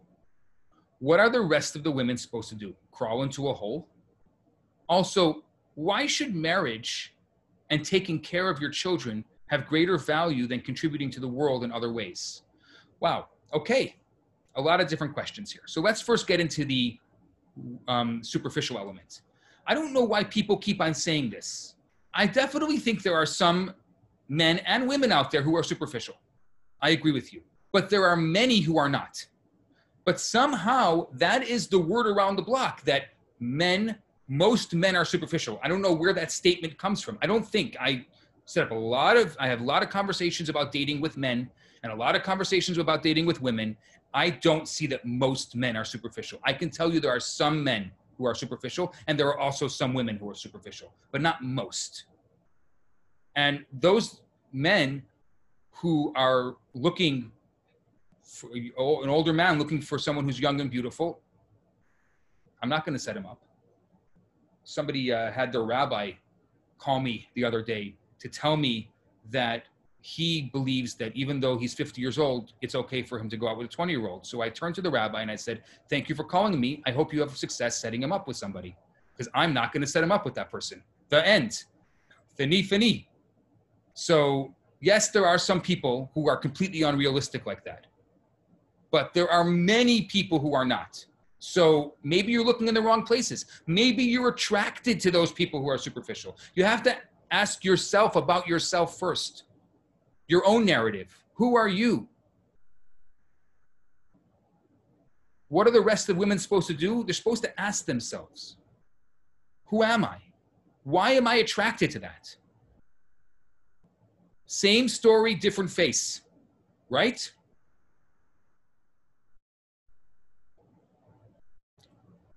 Now, the second part of your question, which is also so important, why should marriage and taking care of children have a greater value than contributing to the world in other ways? It's very important. Contributing to the world in all different ways are so important. But there's a Torah, and as a rabbi, I have to say that the Torah is the ultimate truth, and we can debate that at a different time, but for now, we're not going to debate it. And the Torah says that marriage and children is the most important.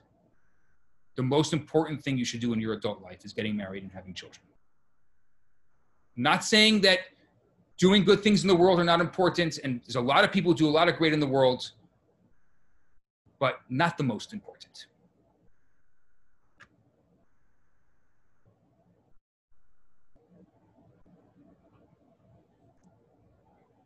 Is it possible to say no to your basheret? Wouldn't Hashem bring him or her back into your life on if Hashem wants you together with the person? It's such a great question.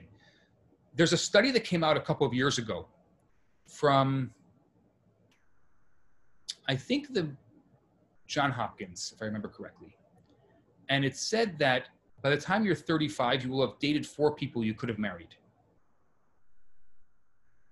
Hashem brought those people into your life. Well, Hashem keep on bringing them back. It happens every so often. I know a story myself, somebody who I set up with that they had known each other for years on and off.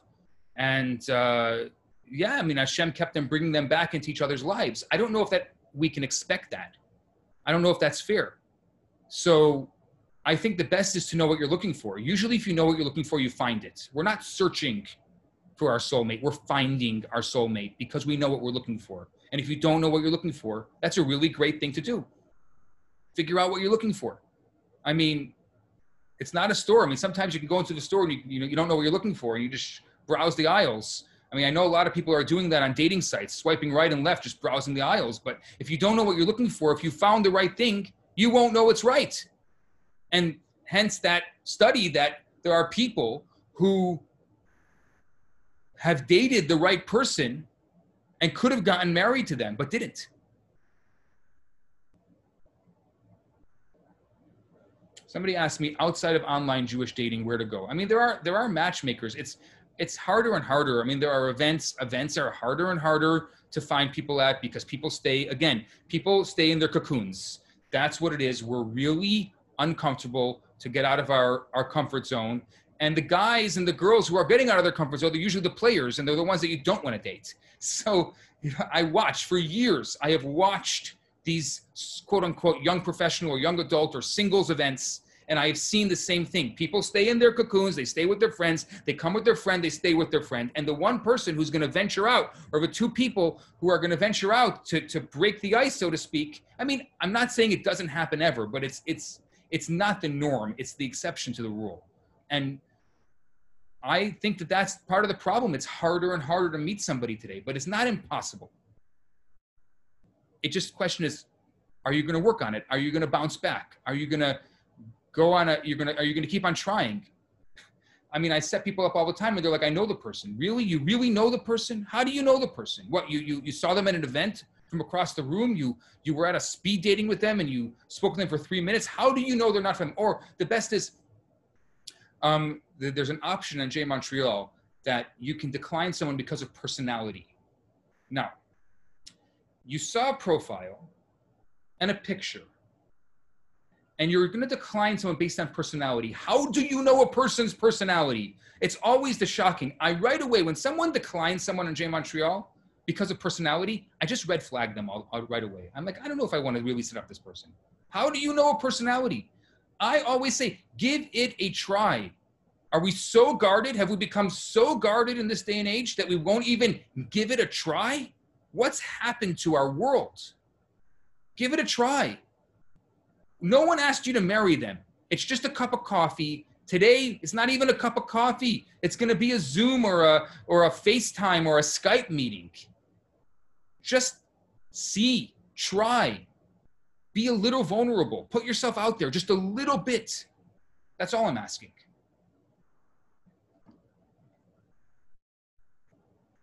In the era of 2020, the era of 2020 has shaped society in a way to consume opportunity and enjoying the moment, quote unquote. Relentlessly and consistently, indeed, we hear constantly many stories of separation, divorce, intermarriage, and polygamy. The point is, we have no control on the evolution of the other person's behavior towards the relationship. Yet we have to gamble on it now and forever. Yet when we see around us so many couples falling apart, is it still worth getting married? It's a valid concern, but I could say the same thing. In the era of, I'm going to ask your question the exact opposite way that you asked it. You focused on the negative. I'm going to turn your question positive. Listen to this question. This is my version of your question. In the era of 2020, has shaped society in a way to consume opportunity, enjoying the moment.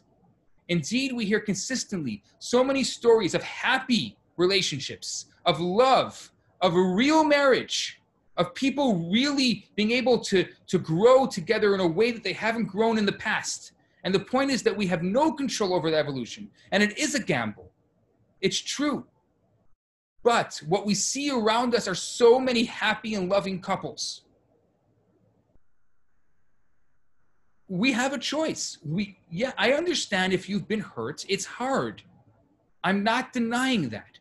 But there are many happy couples and there are many loving relationships. If you want to choose to say that there's so many couples falling apart because those are the ones you hear about, well, fine. Why don't you go and find the couples who are happy and ask them, in this crazy time, how do you stay together? What's your secret? I think that we need a little bit of a mind shift. Marriage does work for a lot of people. It also doesn't work for some people. But somehow we've become so focused on the people who it doesn't work for and not enough focused on the people who it does work for. It still works and people are still happy and there's still a lot of very loving relationships.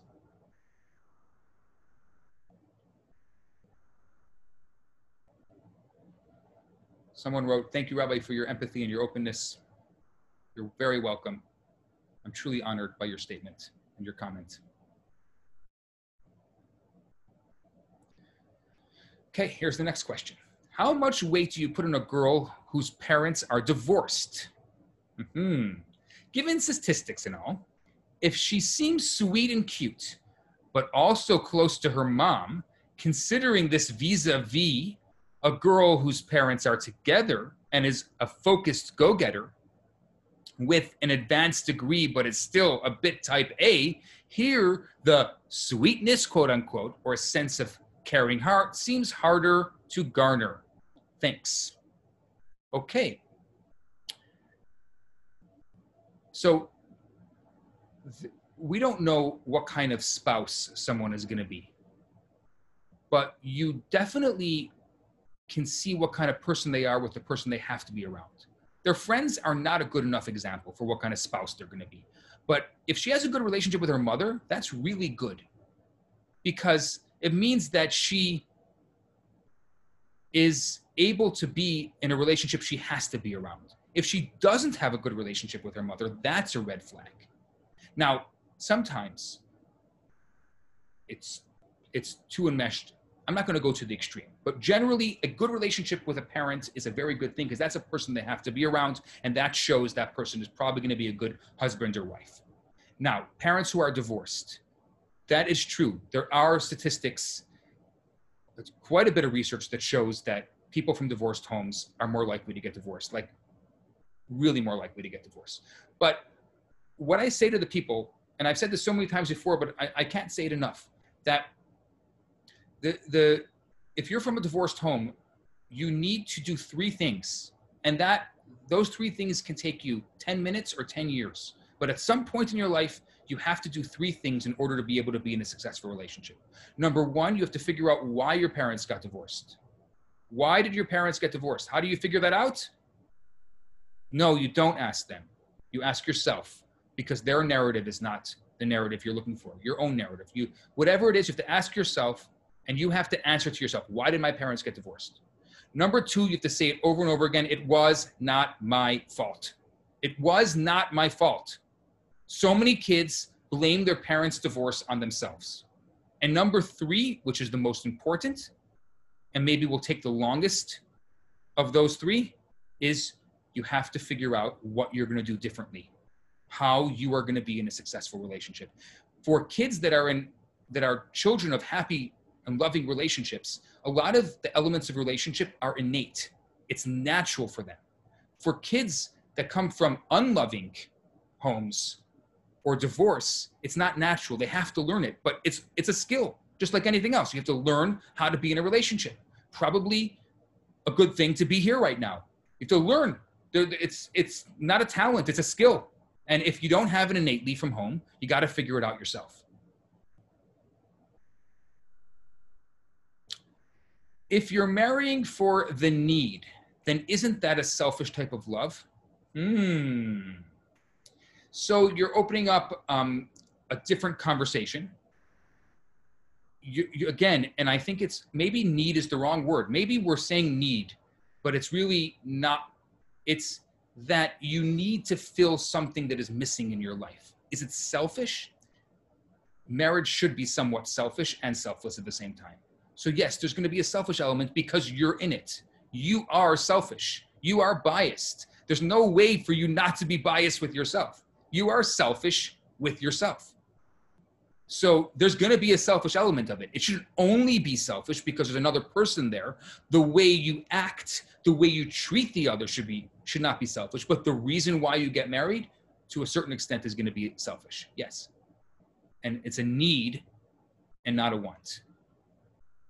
That is the 30-second version of a much longer answer that maybe I will focus on at a different time. How do I switch from what I want to get married to a need to get married? As more agreeable person, it's hard to assert myself and my needs. Wow, that is a great question. I'm going to ask that question again because it's such a good question. How do I switch from what I want to get married to a need to get married? As a more agreeable person, the person's acknowledging that they are an agreeable person, it's hard to assert myself and my needs. So the first thing you have to know is that you have needs, and you have to know what those needs are. You can't need to get married unless you know your own needs and you know what those needs are. You're agreeable. Agreeable means that you're going to go with the flow and you're not going to take control. Well, Maimonides says that if you want to change a behavior, you have to go to the opposite extreme. So maybe within your environments, if you're working or your friendships or your family life, without, not with the potential person that you're going to marry or that you're dating, try to be a little more assertive and try to see what non-agreeable looks like on you. Try it out. Why don't you go out there and try to get 5 no's? Try, do something in your life. Go to your mom and ask her something to do for you that you're sure she's going to say no. Or go to your sister or your brother and ask them to if you have a sister or brother, and ask them, to do something for you that they're going to say no. Try to get no's and see what happens. Try to see what non-agreeable, what pushing the envelope looks like for you. You need to be able to, in your life, use your singlehood as a little bit of a science experiment and see what works and what doesn't work. Get in touch a little bit more. If you're a cerebral person, which I'm assuming, based on what you're saying, I'm making an assumption here, but that you're a cerebral person, then you need to become a little more emotional. And becoming emotional means you're kind of taking it down a notch and allow yourself to experience things that are uncomfortable, and then blog about it for yourself. Saying journal about it, write a diary or something. Like, write it, try to talk about and think about, what am I feeling right now in this experience? I know this is my nature, but I'm doing something that's not my nature. And how does it fit on me? How do I feel? Try to bring it down from the cerebral into the emotional. I'm not saying you're going to have to stay there your whole life, but you're going to have to try it out right now. And you can do it with the people that you have to be around. Your friends you can do it with as well, but it's not going to work as well as the people you have to be around, because that is a more of an example of your spouse, the people you have to be around. I hope that was a great question. I hope I did justice to it. When is the right time to get back on the horse after a breakup? What's with the horse riding? We're not horse riding. What's the good time to get back on the horse after a breakup? Well, you have to go through the process. You have to do a post-mortem. You have to mourn it like any other process. The beginning, mourning is first, you're going to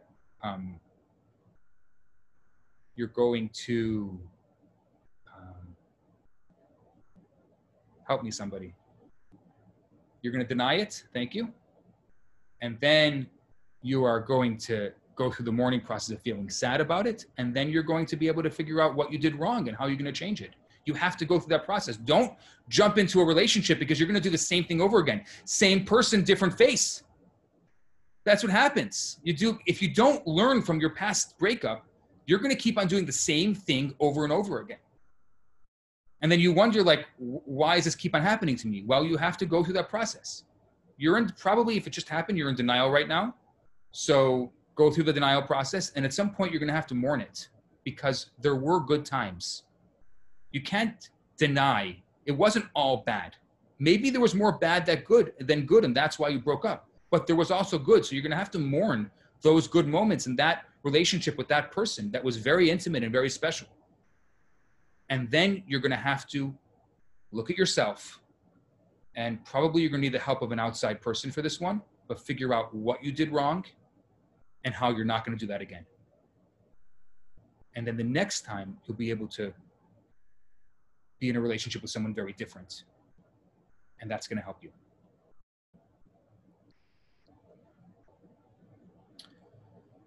Okay.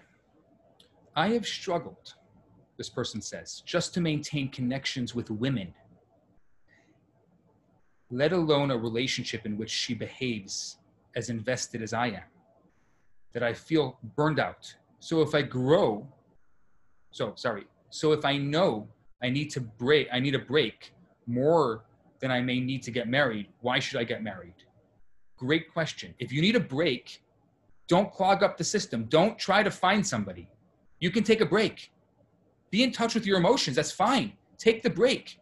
Don't try to push yourself to get married if it's not the right time. Go, but don't just stay there, because we're not going to stay stagnant. We're either going up or we're going down. We're not staying stagnant. So you need to ask yourself, why? And if you can't do it yourself, then find an outside party, a mentor, a coach, a therapist, somebody who can help you figure that out, because that is a really important thing.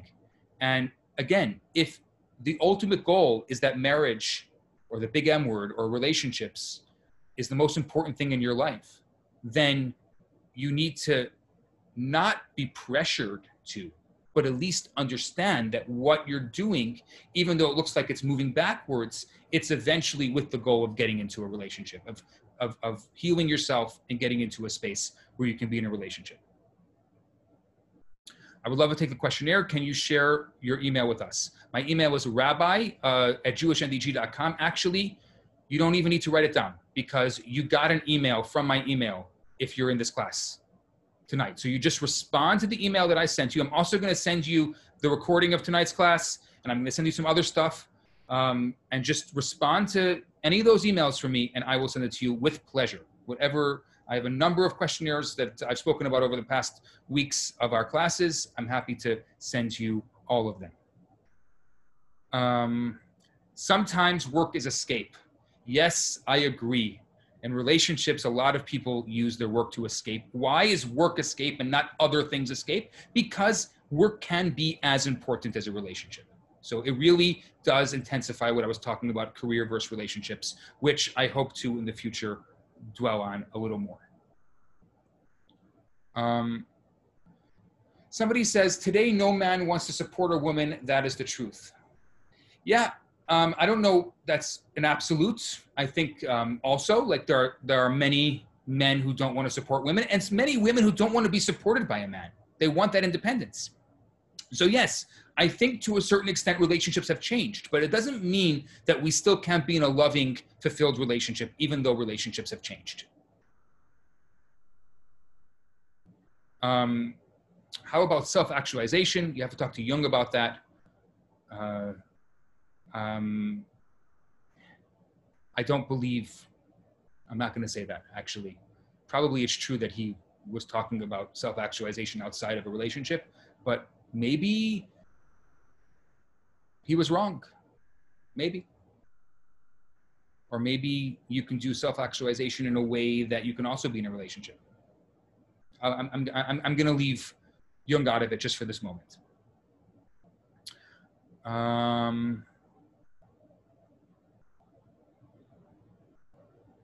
How is it emotionally, humanly possible that two people are married over 15 years and the two flames never become one?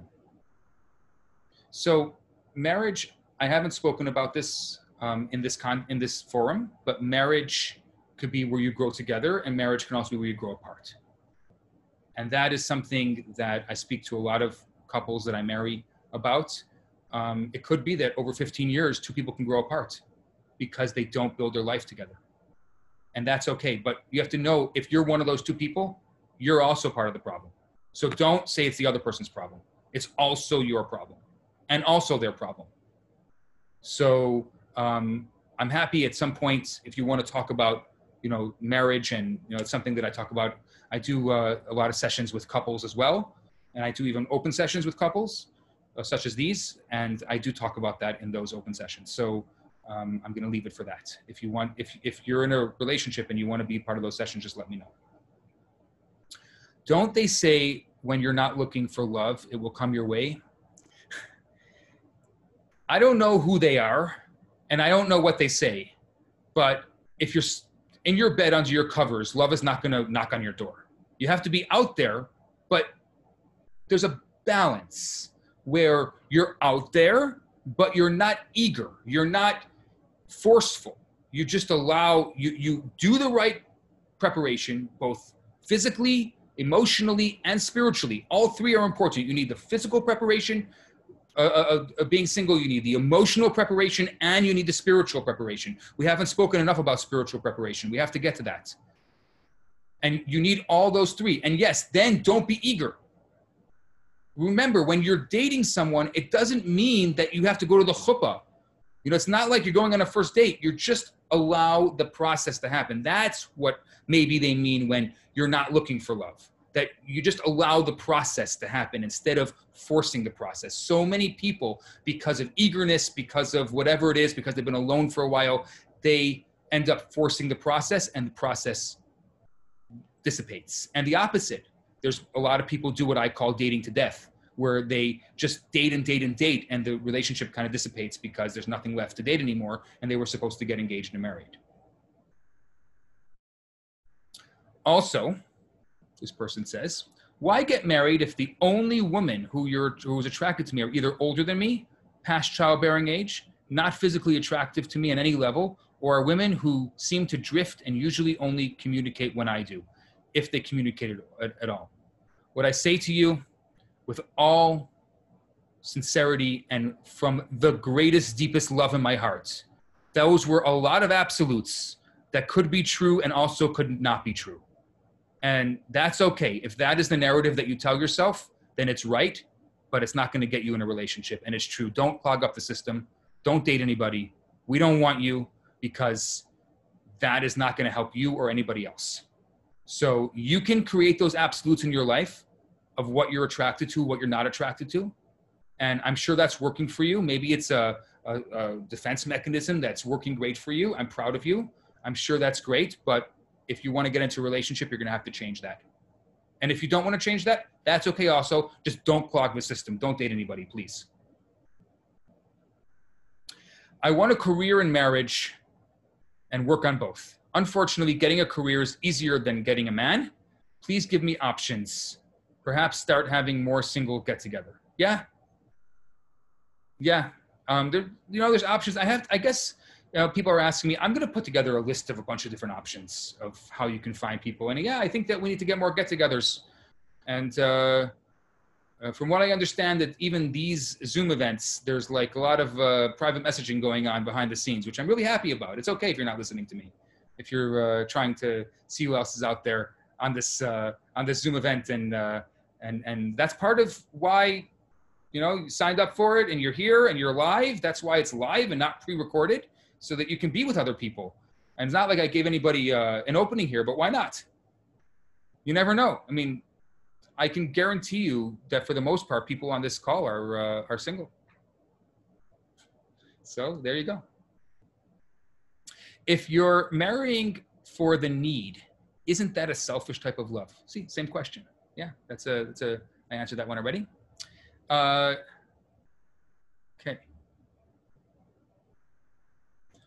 This is from the same person who, before I told that person not to clog up the system, I'm not going to even look at that question because narrative has to change. Rabbi, why would you elaborate? Oh, sorry. Why?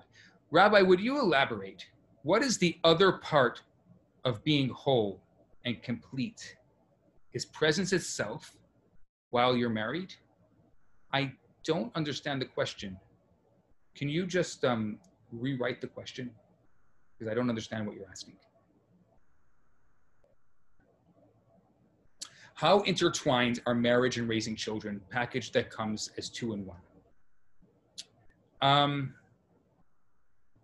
Well, number one is marriage is no guarantee that you're going to have children, no matter what age you are. I mean, I understand these people say, well, she's in her 40s and she'll never have kids. Well, maybe she's in her 20s and she'll never have kids. That's not fair. So there need to be somewhat separated, because there's the relationship aspect of it, and then there is the children aspect. Yes, I think that if you want to create a loving environment to raise children in, it's really important to be in a marriage and a long-term relationship. So there is a certain intertwine, but it's intertwined after the children, not before the children, if that makes sense to you. If we are doing something wrong, how do we know what we're doing wrong if we don't see the problem? You need a mentor, you need a coach, you need a therapist. And there's a lot of really great ones out there. People have been messaging me. I'm happy I've taken on quite a number of people. And if you want to, I'm not a therapist, but if you want a therapist, I have a number of therapists that I can refer you to that I think that are very good. There's a lot of therapists that are not good out there, who are not marriage-minded, who are not helping. But there's a lot of therapists out there who are good. And I'm happy to refer you to one. If you want a therapist, if you need, you usually will need an outside person to help you see those problems. It's hard to, we're biased, we are selfish, we give ourselves too many chances. It's hard to be able to also be completely objective when it comes to yourself.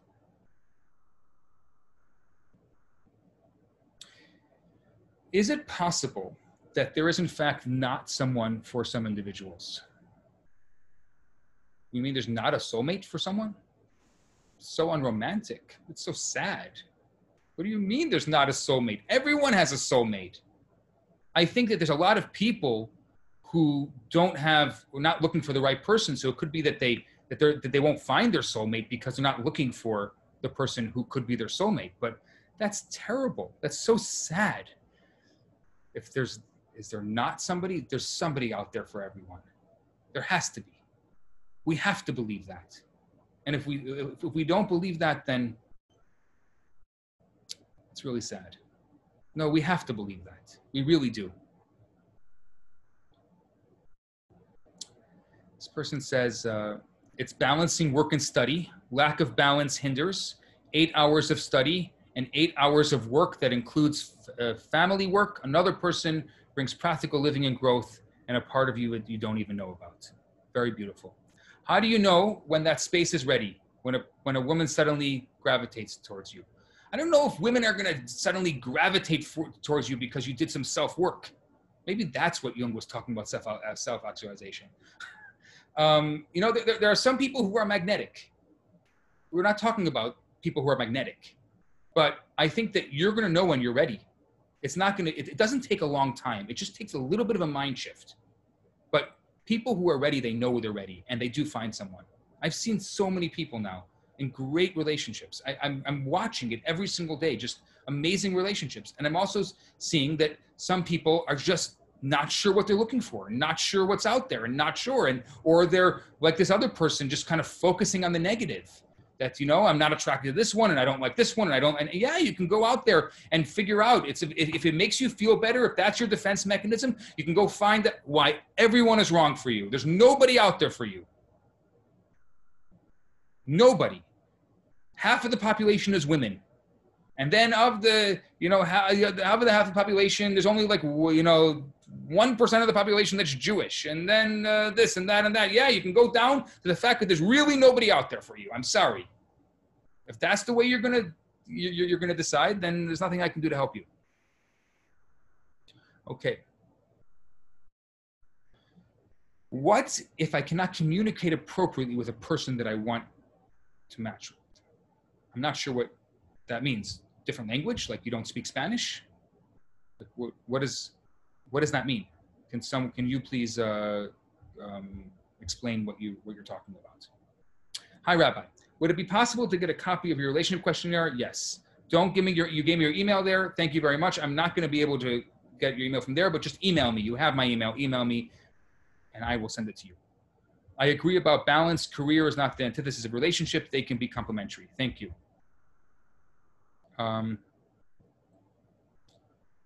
Someone says here, you've given me so much to think about. Thank you. You're very welcome. You're really very welcome. And I'm happy that I gave you what to think about. And I hope that it leads you to a space where you can be ready to be married and get into a wonderful relationship. This person says, how do you change who you are attracted to when you don't want to be attracted to that type of person? Not physical attraction, like attracted to someone who has different values than you.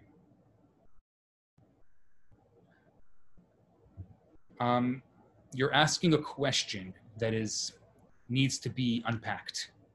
It's not a general question. So there's a lot of different ways to unpack this question. One of the things you have to, sometimes you do have to change your values, but most of the time you don't want to change your values. Most of the time, the problem is people don't know what their values are. They don't know what their non-negotiables are. So you don't want to necessarily be changing your values. If you need to change anything about yourself to be attracted or to be in a relationship with somebody else, you're making a mistake about the person that you should be in a relationship with.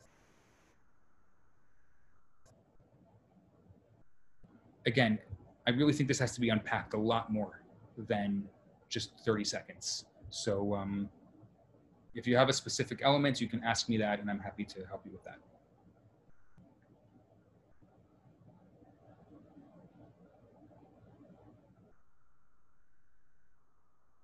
Why previous generations got married in difficulty, shambles, even without having their stuff together, and managed, but this generation needs their SHIT together first? It's a really good question. I don't know. I mean, look, we live in a privileged generation to a certain extent. We have all of our basic needs met. We live in societies that are open and free to allow us to express ourselves. I mean, we've come so long. We've come a really long way. Women's rights. I mean, we can go on and on and on with how far we've come. But yeah, we have the breakdown of relationships.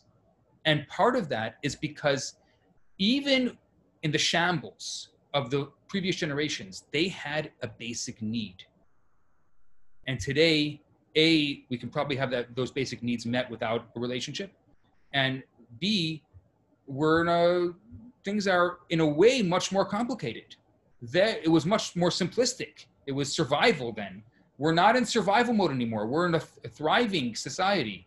And because of that, it's making our relationships and our focus on relationships that much harder because we're in such a thriving society. So to a certain extent, it's incredible, and the world has never been so amazing, and never, look at where we are right now. Look, we're all sitting in our homes connected. I mean, think about this compared to previous generations. Who would ever imagine if you told your great-grandparents what you're doing right now? They would be shocked. I'm in Montreal, and maybe some of us are even in Montreal, and in other cities and other places. It can be anywhere in the world, and here we are, all connected and learning together as if we're literally in the same room.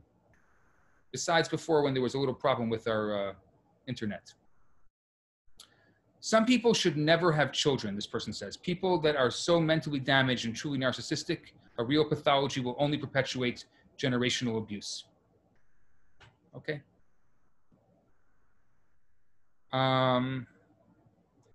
This person says, if you said yes to every suggestion you got, wouldn't that just leave you burned out and confused from dating? No, I don't think so. I think if you know what you're looking for and you said yes to every suggestion, you see, so much of relationship is chemistry and personality and being able to connect with that person. So I think that it's okay for the beginning of a relationship to be somewhat disconnected when you're trying to explore that relationship. I think that we live in this zero-sum game. It's like all or nothing. It's not all or nothing. It's not all or nothing. It's a process. So I believe that you can say yes to every single person. You can even do a Zoom date or a FaceTime date with every person who suggested to you. If you're clear and you're focused about what you're looking for, and you're able to use that dating as a relaxed, enjoyable experience to get to know somebody. You have your stuff together. You know what your values are. You know what your non-negotiables are. You know what you're looking for. And then you can date someone and let it be pleasurable and relaxing and enjoyable, and at the same time be able to. And so you're not getting immediately attached in a all or nothing type of way with every person that you have a coffee with. So yes, I think that there's a way to balance that. And this person says, focus on one person at a time. I agree. Next, do you think, Rabbi Bernath, that with the loss of some essential values, it's difficult to open our hearts and trust too fast? Yes, I do think so. I think it's much harder today to open our hearts and to trust. But I think that at the same time that it's difficult to open our hearts and trust, we also have a lot more knowledge, and we also have a lot more access to knowledge, and we have a lot more ability to discern. So I think that usually with something difficulty will also come the solution to it. It's the Torah says that the remedy comes before the illness. So if there's something that's difficult in our lives, we have the way to remedy it before that difficulty. So yes, it may be a little bit more difficult, but it's also a lot easier in other ways because of our access to information and because of the ability that we have to figure things out in a way, and the time that we have. And that's amazing. Whoever had time like this? We have and especially now with COVID, my gosh, do we have time? I mean, whoever imagined in previous generations, and whoever imagined a year ago that we'd have this amount of time? So take advantage of it. So I want to just acknowledge that it's 10 o'clock right now, and I still have a lot of questions to answer. So if you want to drop off, it's totally okay. I like to honor time. As you can see, I start on time, and I also like to end on time. So do not feel bad to drop off, but I also know that people ask questions, and I want to be able to get to the questions, and I haven't even gotten to the questions that were sent to me before the class, and I want to get to some of those as well. So I will stay on to answer and to finish these questions, but you're welcome to drop off. If you are dropping off, thank you very much for being with us tonight, and I hope that this has been helpful and guiding and wonderful, and I hope to do it again soon. So let's continue. What if my life is not perfect and I want to meet someone, can I live this differently than my life solo? Maybe it's too much. I don't understand. Can you re-ask the question?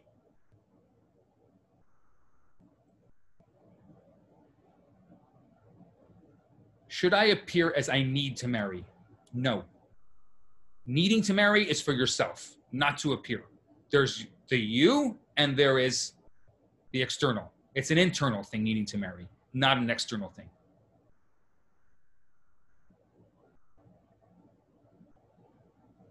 Can you be friends with women, a person of the opposite sex? So a man is asking me if you can have a platonic relationship. No, I don't believe it's possible. And I've spoken about this before, but I'll just say it quickly. A lot of women think they can be friends with men. It's more common for women to think than men to think, but most men cannot be friends with women. I don't know if I'm going to go with an absolute. I'll say almost all men cannot be friends in a platonic way with women. What if a third party with malicious intent interfered and messed up your relationship? How do you get over that? Can I blame the person for not trusting me over that third party? Wow. What a great question. That's a loaded question. I'll try to unpack it in 30 seconds or less. Yeah, it does happen a lot. It does happen. I hear stories of meddling in-laws. I hear stories of other people, various things.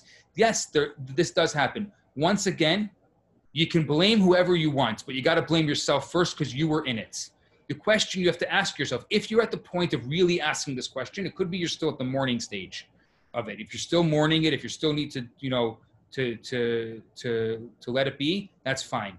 But if you're at the point where you're really asking this question, you need to ask yourself, how did I let that happen? Because it's me, I was in that relationship. How did I let that happen? And what am I going to do differently? What will I do differently in the future? So you need both of those.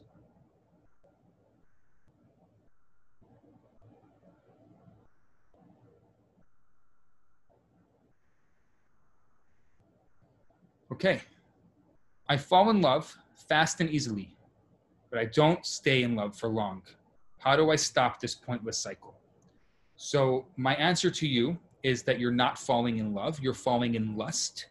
There's a very big difference between lust and love. You're lusting after people, so you're allowing your hearts to become vulnerable, which is beautiful in a way, but you're not allowing your mind to discern that vulnerability. So there is a certain level of lust. And I did speak about infatuation in the past. And if you want, if you send me a message, I'll send you my talk about infatuation. So you're becoming infatuated. You're lusting people very quickly. And what ends up happening as a result of that is we just have to kind of get you on the right track. So understanding what is infatuation, understanding what is lust, and not doing that in your relationships. That's the 30 seconds or less answer. Can you elaborate what you mean by your narrative has to change? How do you know if that narrative is actually false or not completely true? That is the work of a therapist or a mentor or a coach. Somebody has to help you do that. It's going to be very hard for you to change your narrative by yourself. The point is, here you are. I'm sure this didn't start yesterday. So the proof is in the pudding. Can you have more than one soulmate in your life? The Torah says yes. Your first soulmate is your mazel, is your constellations, your luck, and your second soulmate is based on your merits. So yes, according to the Torah, you can have more than one soulmate. Rabbi, I've been single for a long time after a divorce of many years ago. You have mentioned that as a single person, one's life is not complete as one who is in a marriage. What is the other part of us that can be fulfilled when in a relationship? That's something you have to figure out. It's a good question, and it's something you have to figure out in your relationships. What is that part? What is the complementary part of you? So I did have a questionnaire that I spoke last time, I think, about the big five, or maybe 2 times ago, about the big five, but I would recommend the big five for you, and you should see where you fit on the big five. I can send you that questionnaire, and then you'll see where the complement of who you are would fit on the other side of the big five. So you'll see what you're missing. It's a very simple skill. It's something I use in matchmaking all the time, is that you're able to see, if the whole picture is the big five, And there's different sides to it. I've spoken in length about this in the past. You can look at one of those other talks. Then you need to see which part you're missing.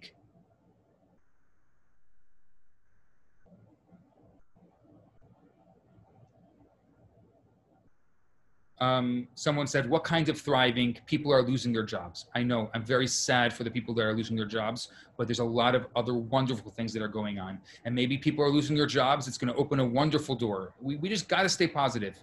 As much as we can, we need to stay positive, especially now. The world is asking us to be positive, not to look at the cup half empty, to look at the cup half full. We need to see, yeah, people are losing their jobs. People are also making changes, incredible changes. Maybe they lost their jobs, so finally they can have time to get into a relationship because they haven't had time because they've been climbing the corporate ladder for the past 10 years.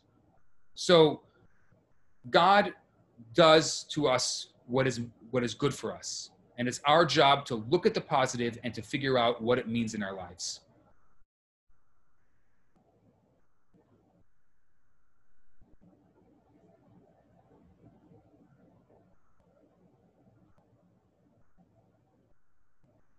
Okay.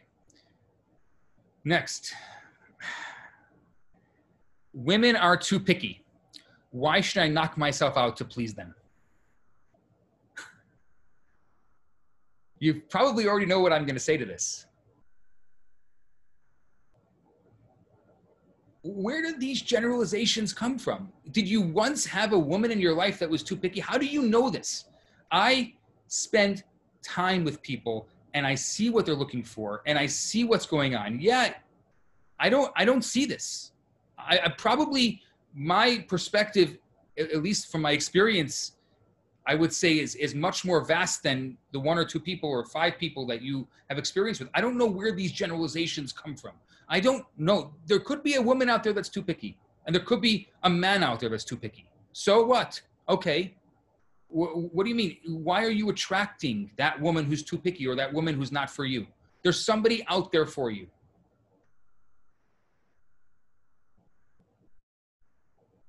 I'm already a sensitive and socially intelligent guy. How can marriage really benefit me? My answer to you is, I'm very proud that you're sensitive and socially intelligent. You should be socially intelligent and sensitive for the rest of your life. Don't get married. Because if you want to know how marriage is going to benefit you, it's not going to benefit you. There's absolutely no benefit for you in marriage, and there's no reason for you to get married. If you want to give, if there's something missing, if you need something and you have what to give. For those of you who have taken my 5-step questionnaire, you know I'm not going to tell you what step 2 is because it's going to ruin the questionnaire, but you know what step 2 is if you know what I'm talking about. You don't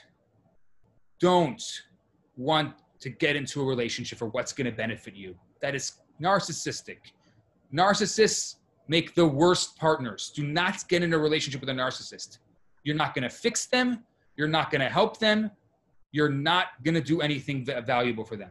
Do not get in a relationship with a narcissist. If you're getting into relationships for what's going to benefit you, don't. Stop while you're ahead.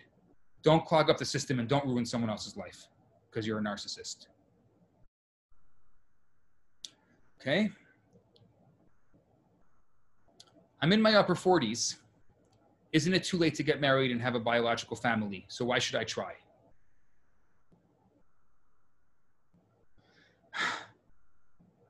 Really? Really? You can say that in your upper 20s. Isn't it too late to get married and have a biological? You can say that anytime. First of all, I mean, there's so many generalizations in that statement. Isn't it too late to get married and have a biological? Why? Why? How do you know? How do you know? How do you know what God has in store for you? You have to do what's right. If it's hard for you, if this is a difficult process for you, I feel your pain. That's okay. But don't start creating defense mechanisms that are not true, will help you get through this. It's much better to have authentic and true defense mechanisms that will help you get through this. I've heard rabbis say that marriage is designed to complete spouses. Okay, I've been accused of saying that myself. But how can one have a successful marriage if one needs it in order to feel complete? I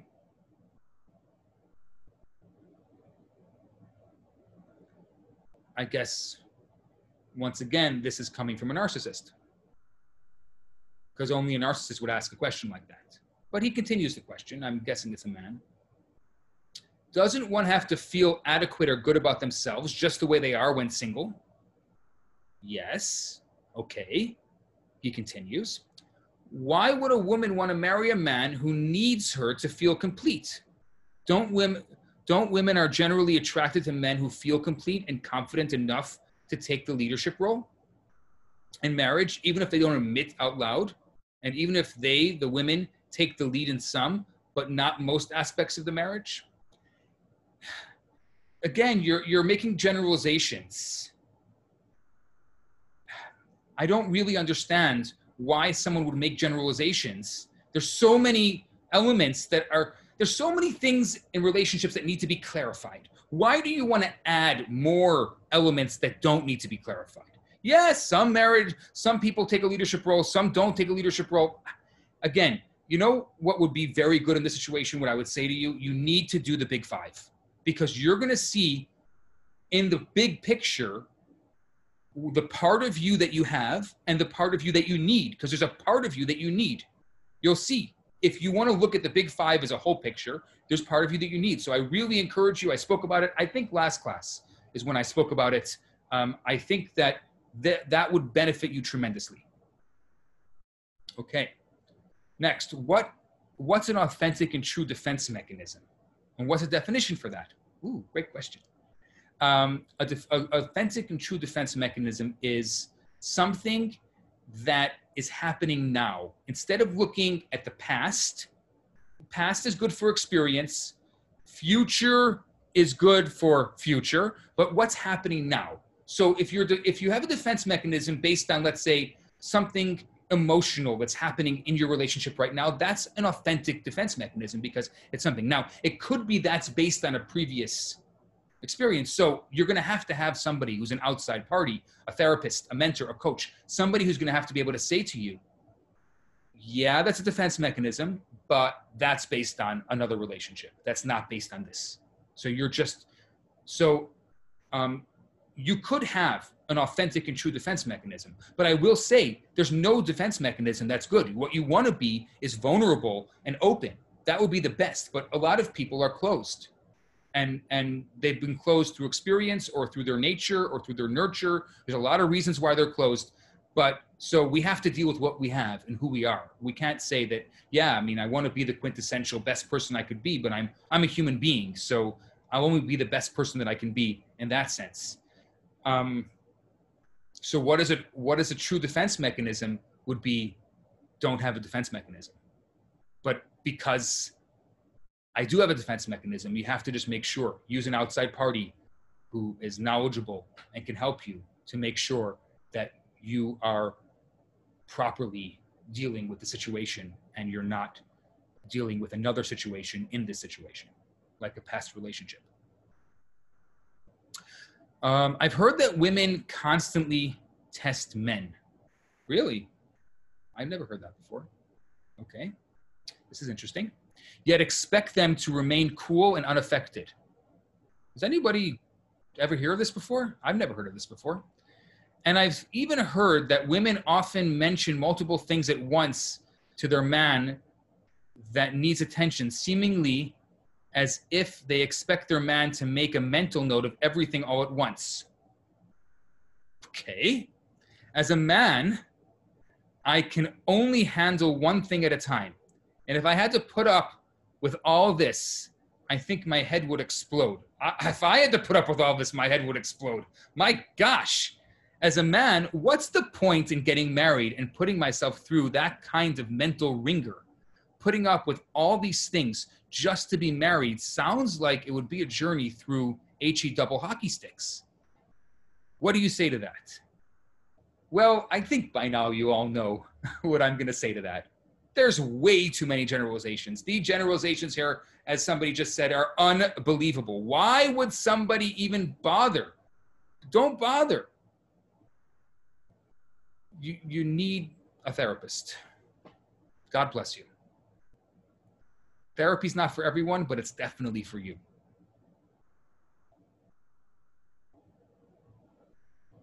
Amen.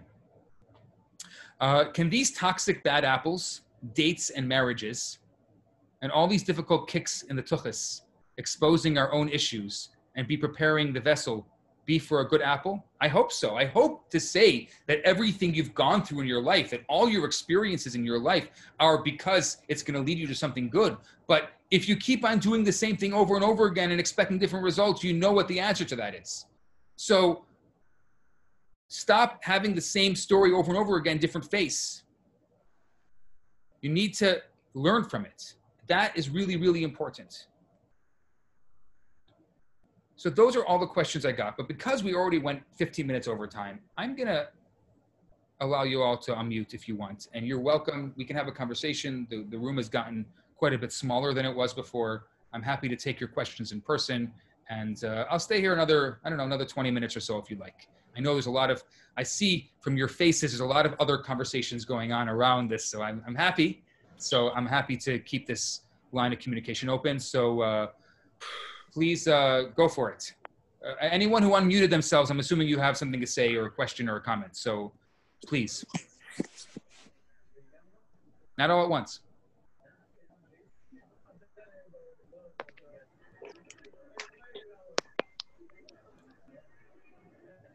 Anybody? Wow. Yeah, We got scared. actually, hi. Yeah. Hi. I'm just, I want to ask, how can anyone find his true soulmate? I mean, his right one. What do you mean by how can anyone find a true soulmate? What are you referring to? Because whenever you are in a dating site or something like you, personally, I draw out of people who I can deal with. Okay. So I don't know. I feel tired. So I'm assuming that you've been dating a long time and that you're tired because you end up with people you can't deal with. So the best thing is to know what you're looking for and to know the person that you can deal with, to know what your values are, to know what your non-negotiables are, and to date a person that you can deal with. And that so if you're getting into those relationships, there's a reason why. There must be a disconnect between your heart and your mind. No, I mean, I never get in a relationship of them because from the first chatting, I know he can't, or he's not the one. But I mean, first thing, I'm trying to find Jewish one. Okay. And the Jewish I found all divorced, and most of them want, I can say, one night stand, or how we can say it, sex relationship, maybe, as the last one told me, maybe it gonna be something, but not marriage. Right. While I am looking for marriage. So I know this is a taboo thing in our society, but why can't you just say that? What's so scary about just saying that?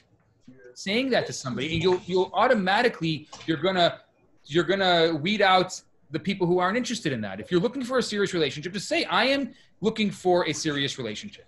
It doesn't mean that I want to marry you tomorrow. It just means that I am relationship focused and I want something serious. And I think automatically you get out of that scene. Yeah, I feel like it's nonsense for me. Yeah. I think that's what it is. That's a good question. Who else? Anyone else?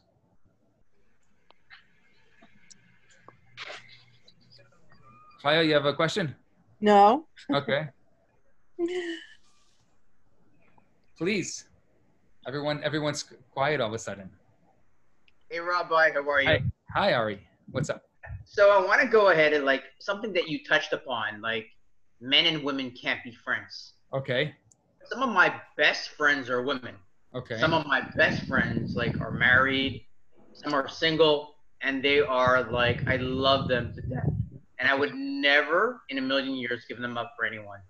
Okay. So why would I not be friends with a woman? You know, I can generalize the answer, or I can specify the answer. What do you think is better for you? Give me like the no hold barred, answer. I want the real Papa. Let's go back in the day. I'm trying to say this in a nice way. I don't know if I'm ready for the no holds barred element of it. It's after hour talk. Remember that? It is after hour. It's true. We're off the clock right now. It's past 10 o'clock. It's officially, whoever's here is here out of their own volition. I find, okay, let me say it like this. Okay, I'm going to try to say this in the most kosher way that I could say this. Kabbalah does not talk about men and women, but rather Kabbalah talks about male and female energy. It could be that for most men, there's more male energy than female energy, and then for most women, there's more female energy than male energy. But it could be that it's a little bit, in our society, because of, I don't know what they call it, I think they call it metrosexual or something like that, because we kind of blurred a lot of that stuff. So it could be that platonic relationship is coming because of a particular individual's, let's say, more, an energy that's more relational to that particular person.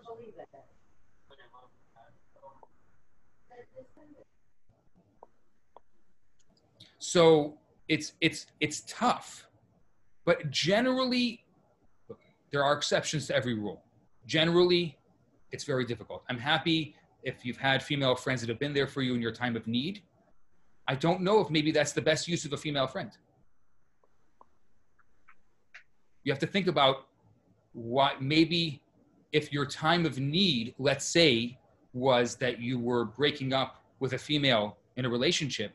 I don't know if it's the best thing is to be running to another female for support. I'm just saying.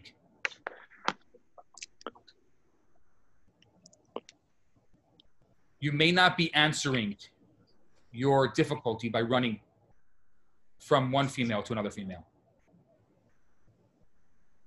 It could now, if the female was professional, which means if you had a female therapist that was professional, and that's a different story. But by using that female as a sounding board for your relationship with a woman, I think you're defeating the purpose.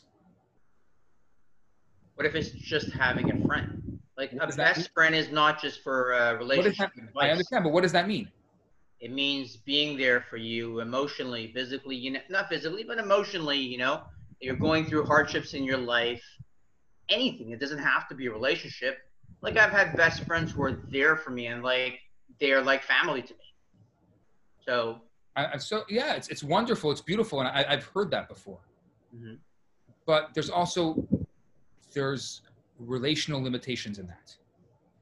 If it's really a friend, then there's relational limitations in that. And if it's not a friend, then there's also relational limitations in that. So you have to be careful. I'm not saying there aren't exceptions to the rules. What I'm saying is that you may be shooting yourself in the foot when you think that it's really helping you.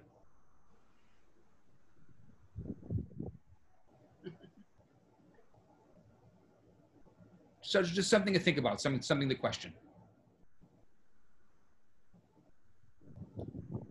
Who else? It's nice to see faces and hear voices. This is wonderful. I love this. Well, thank you for your time. Alex, I can't see you. Can you hear me, at least? Can you hear me? I can hear you muffled.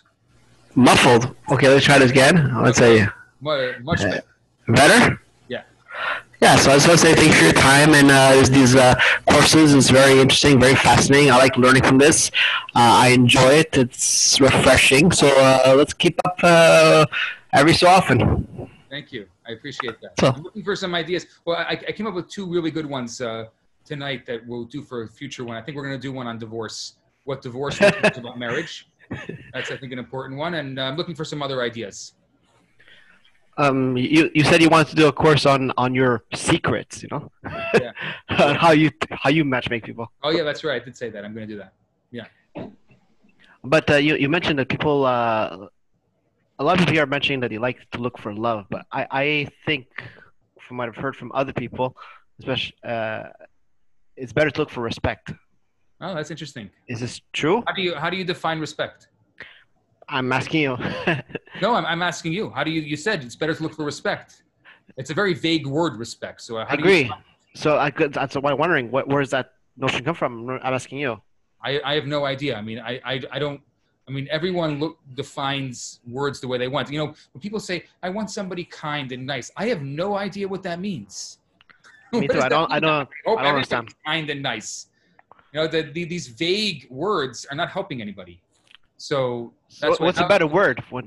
I don't know. I'd rather a definition than a word. Okay. Well, that's it. Yeah. Thanks. I have something to, yeah. Sure, Chaya. I'm glad you mentioned that you interested in doing a workshop or a talk on divorce, because divorced people have been hurt, and they've been perhaps damaged, and they've had to heal. And so when they're out there looking again for a partner, they don't want to be hurt again. And so they may be more critical of a prospective, person, a male or female, because of it. And I think I would find, I would be very interested in a discussion of that. Maybe I'll do that one next. Maybe I'll try to do that one next. Yeah, I think that a lot of people, I've been getting a lot of private messages from people saying that they would be very interested, because it's a very different conversation than someone who's never been married before. And you're coming from a different place, and there are a lot of very specific things that need to be worked through. So I really agree with you. Yeah, well, because the divorced person has to recover, and then they also evolve because of what they've been through. And what they're looking for, you're right, is not the same thing that someone who's looking to get married first time around. And the truth is, they carry a lot of baggage. It's a lot more complicated, because they do look. Especially if you've been in a relationship for a long time, you carry stuff with you, and there's no way to separate yourself from that. So it's a whole different can of worms. I agree with you. Yeah. So thank you. Yeah, I'm definitely gonna work on that. Thank you. Anyone else? A few people I see are unmuted. I can call on you if you want.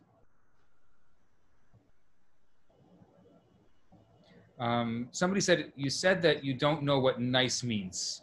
What about good character? Isn't that an important ingredient to successful marriage? Once again, how do you define good character? I need 2 lines after that good character. Tell me how. Everyone defines good character differently. Some people, define good character as somebody who will support me and take care of me. Some say good character is someone who opens the door. Good character is someone who is ethical and honest. I mean, it's so many different ways of describing, and it could be all of those things. But you need to be very specific about how you describe good character. Somebody else wrote, how do you do can you do a dating seminar for people who suffered middle-aged school bullying trauma? Oh yes, that's very big. Very big, absolutely. That's a very good idea.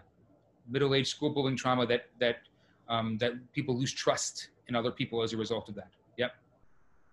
I think a lot of people who went through various issues in school have that. Yeah.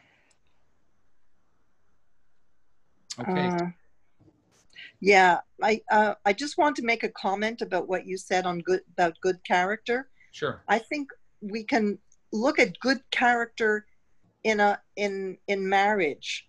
And when I think of good character in a relationship, I'm thinking of certain adjectives like loyalty, honesty, trust, companionship, I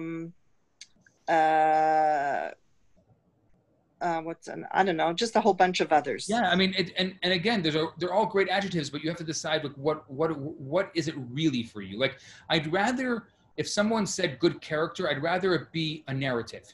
Good character means my father used to always walk people to the door when they came to visit us. So it tells me a lot about what you mean by good character. It means that you like to have people in your home. You're somebody who's giving, who likes to host people, and you're someone who cares about the fact that you don't just host people, but host them with grace and honor and respect. So like, I would like to see these adjectives associated with a narrative. Okay. And usually people have that narrative based on their parents, based on people that they respect in their life. And if you really boil it down, you will remember some reason why that's really important to you. And sometimes it's a negative narrative, and that's okay also. You know, I had someone who wasn't this, and I realized I really need this in my life.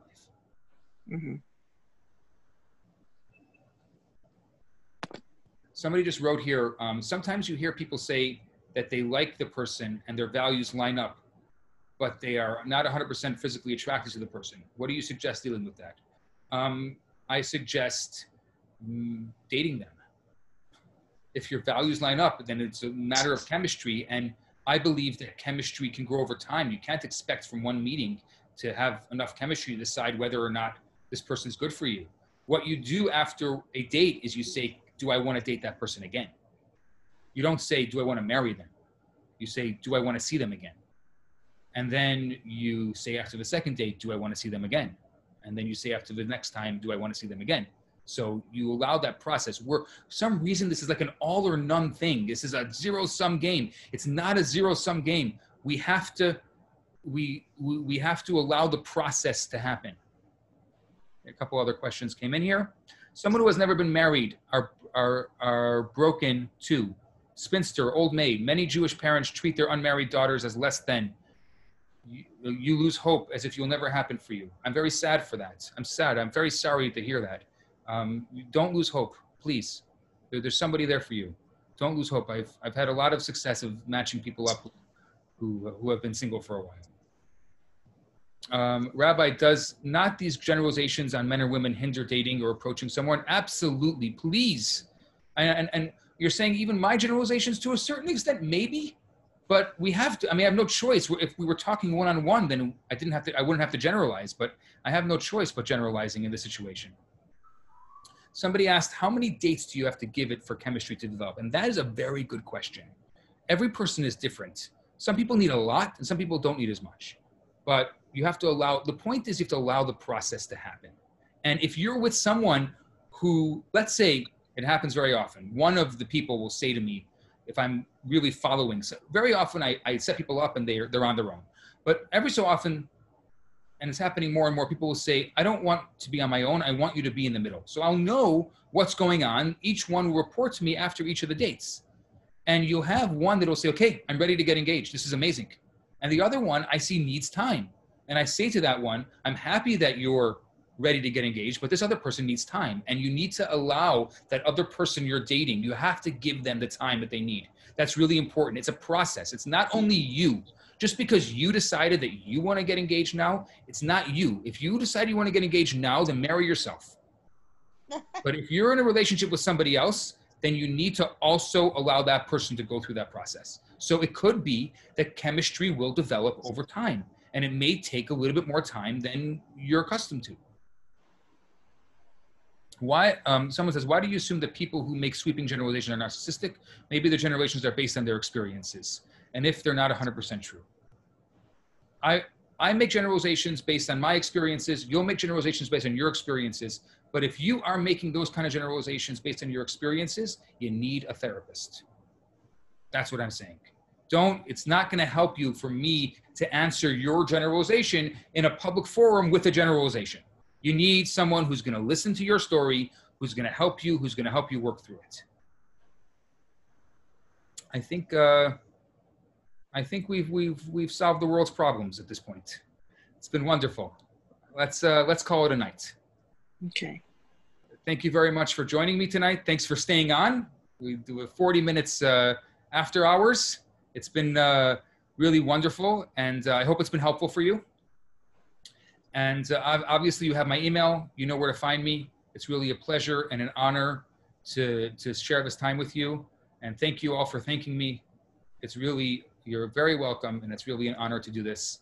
And hopefully, we will do it again very soon. And again, please send me your comments, your questions, your death threats, and your ideas for other classes. So have a very good night. Thank you. You're welcome.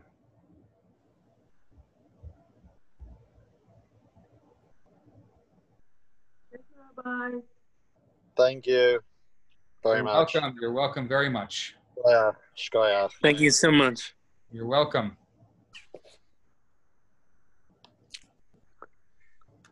Shkoyach. All these wonderful people that have been so quiet the whole night.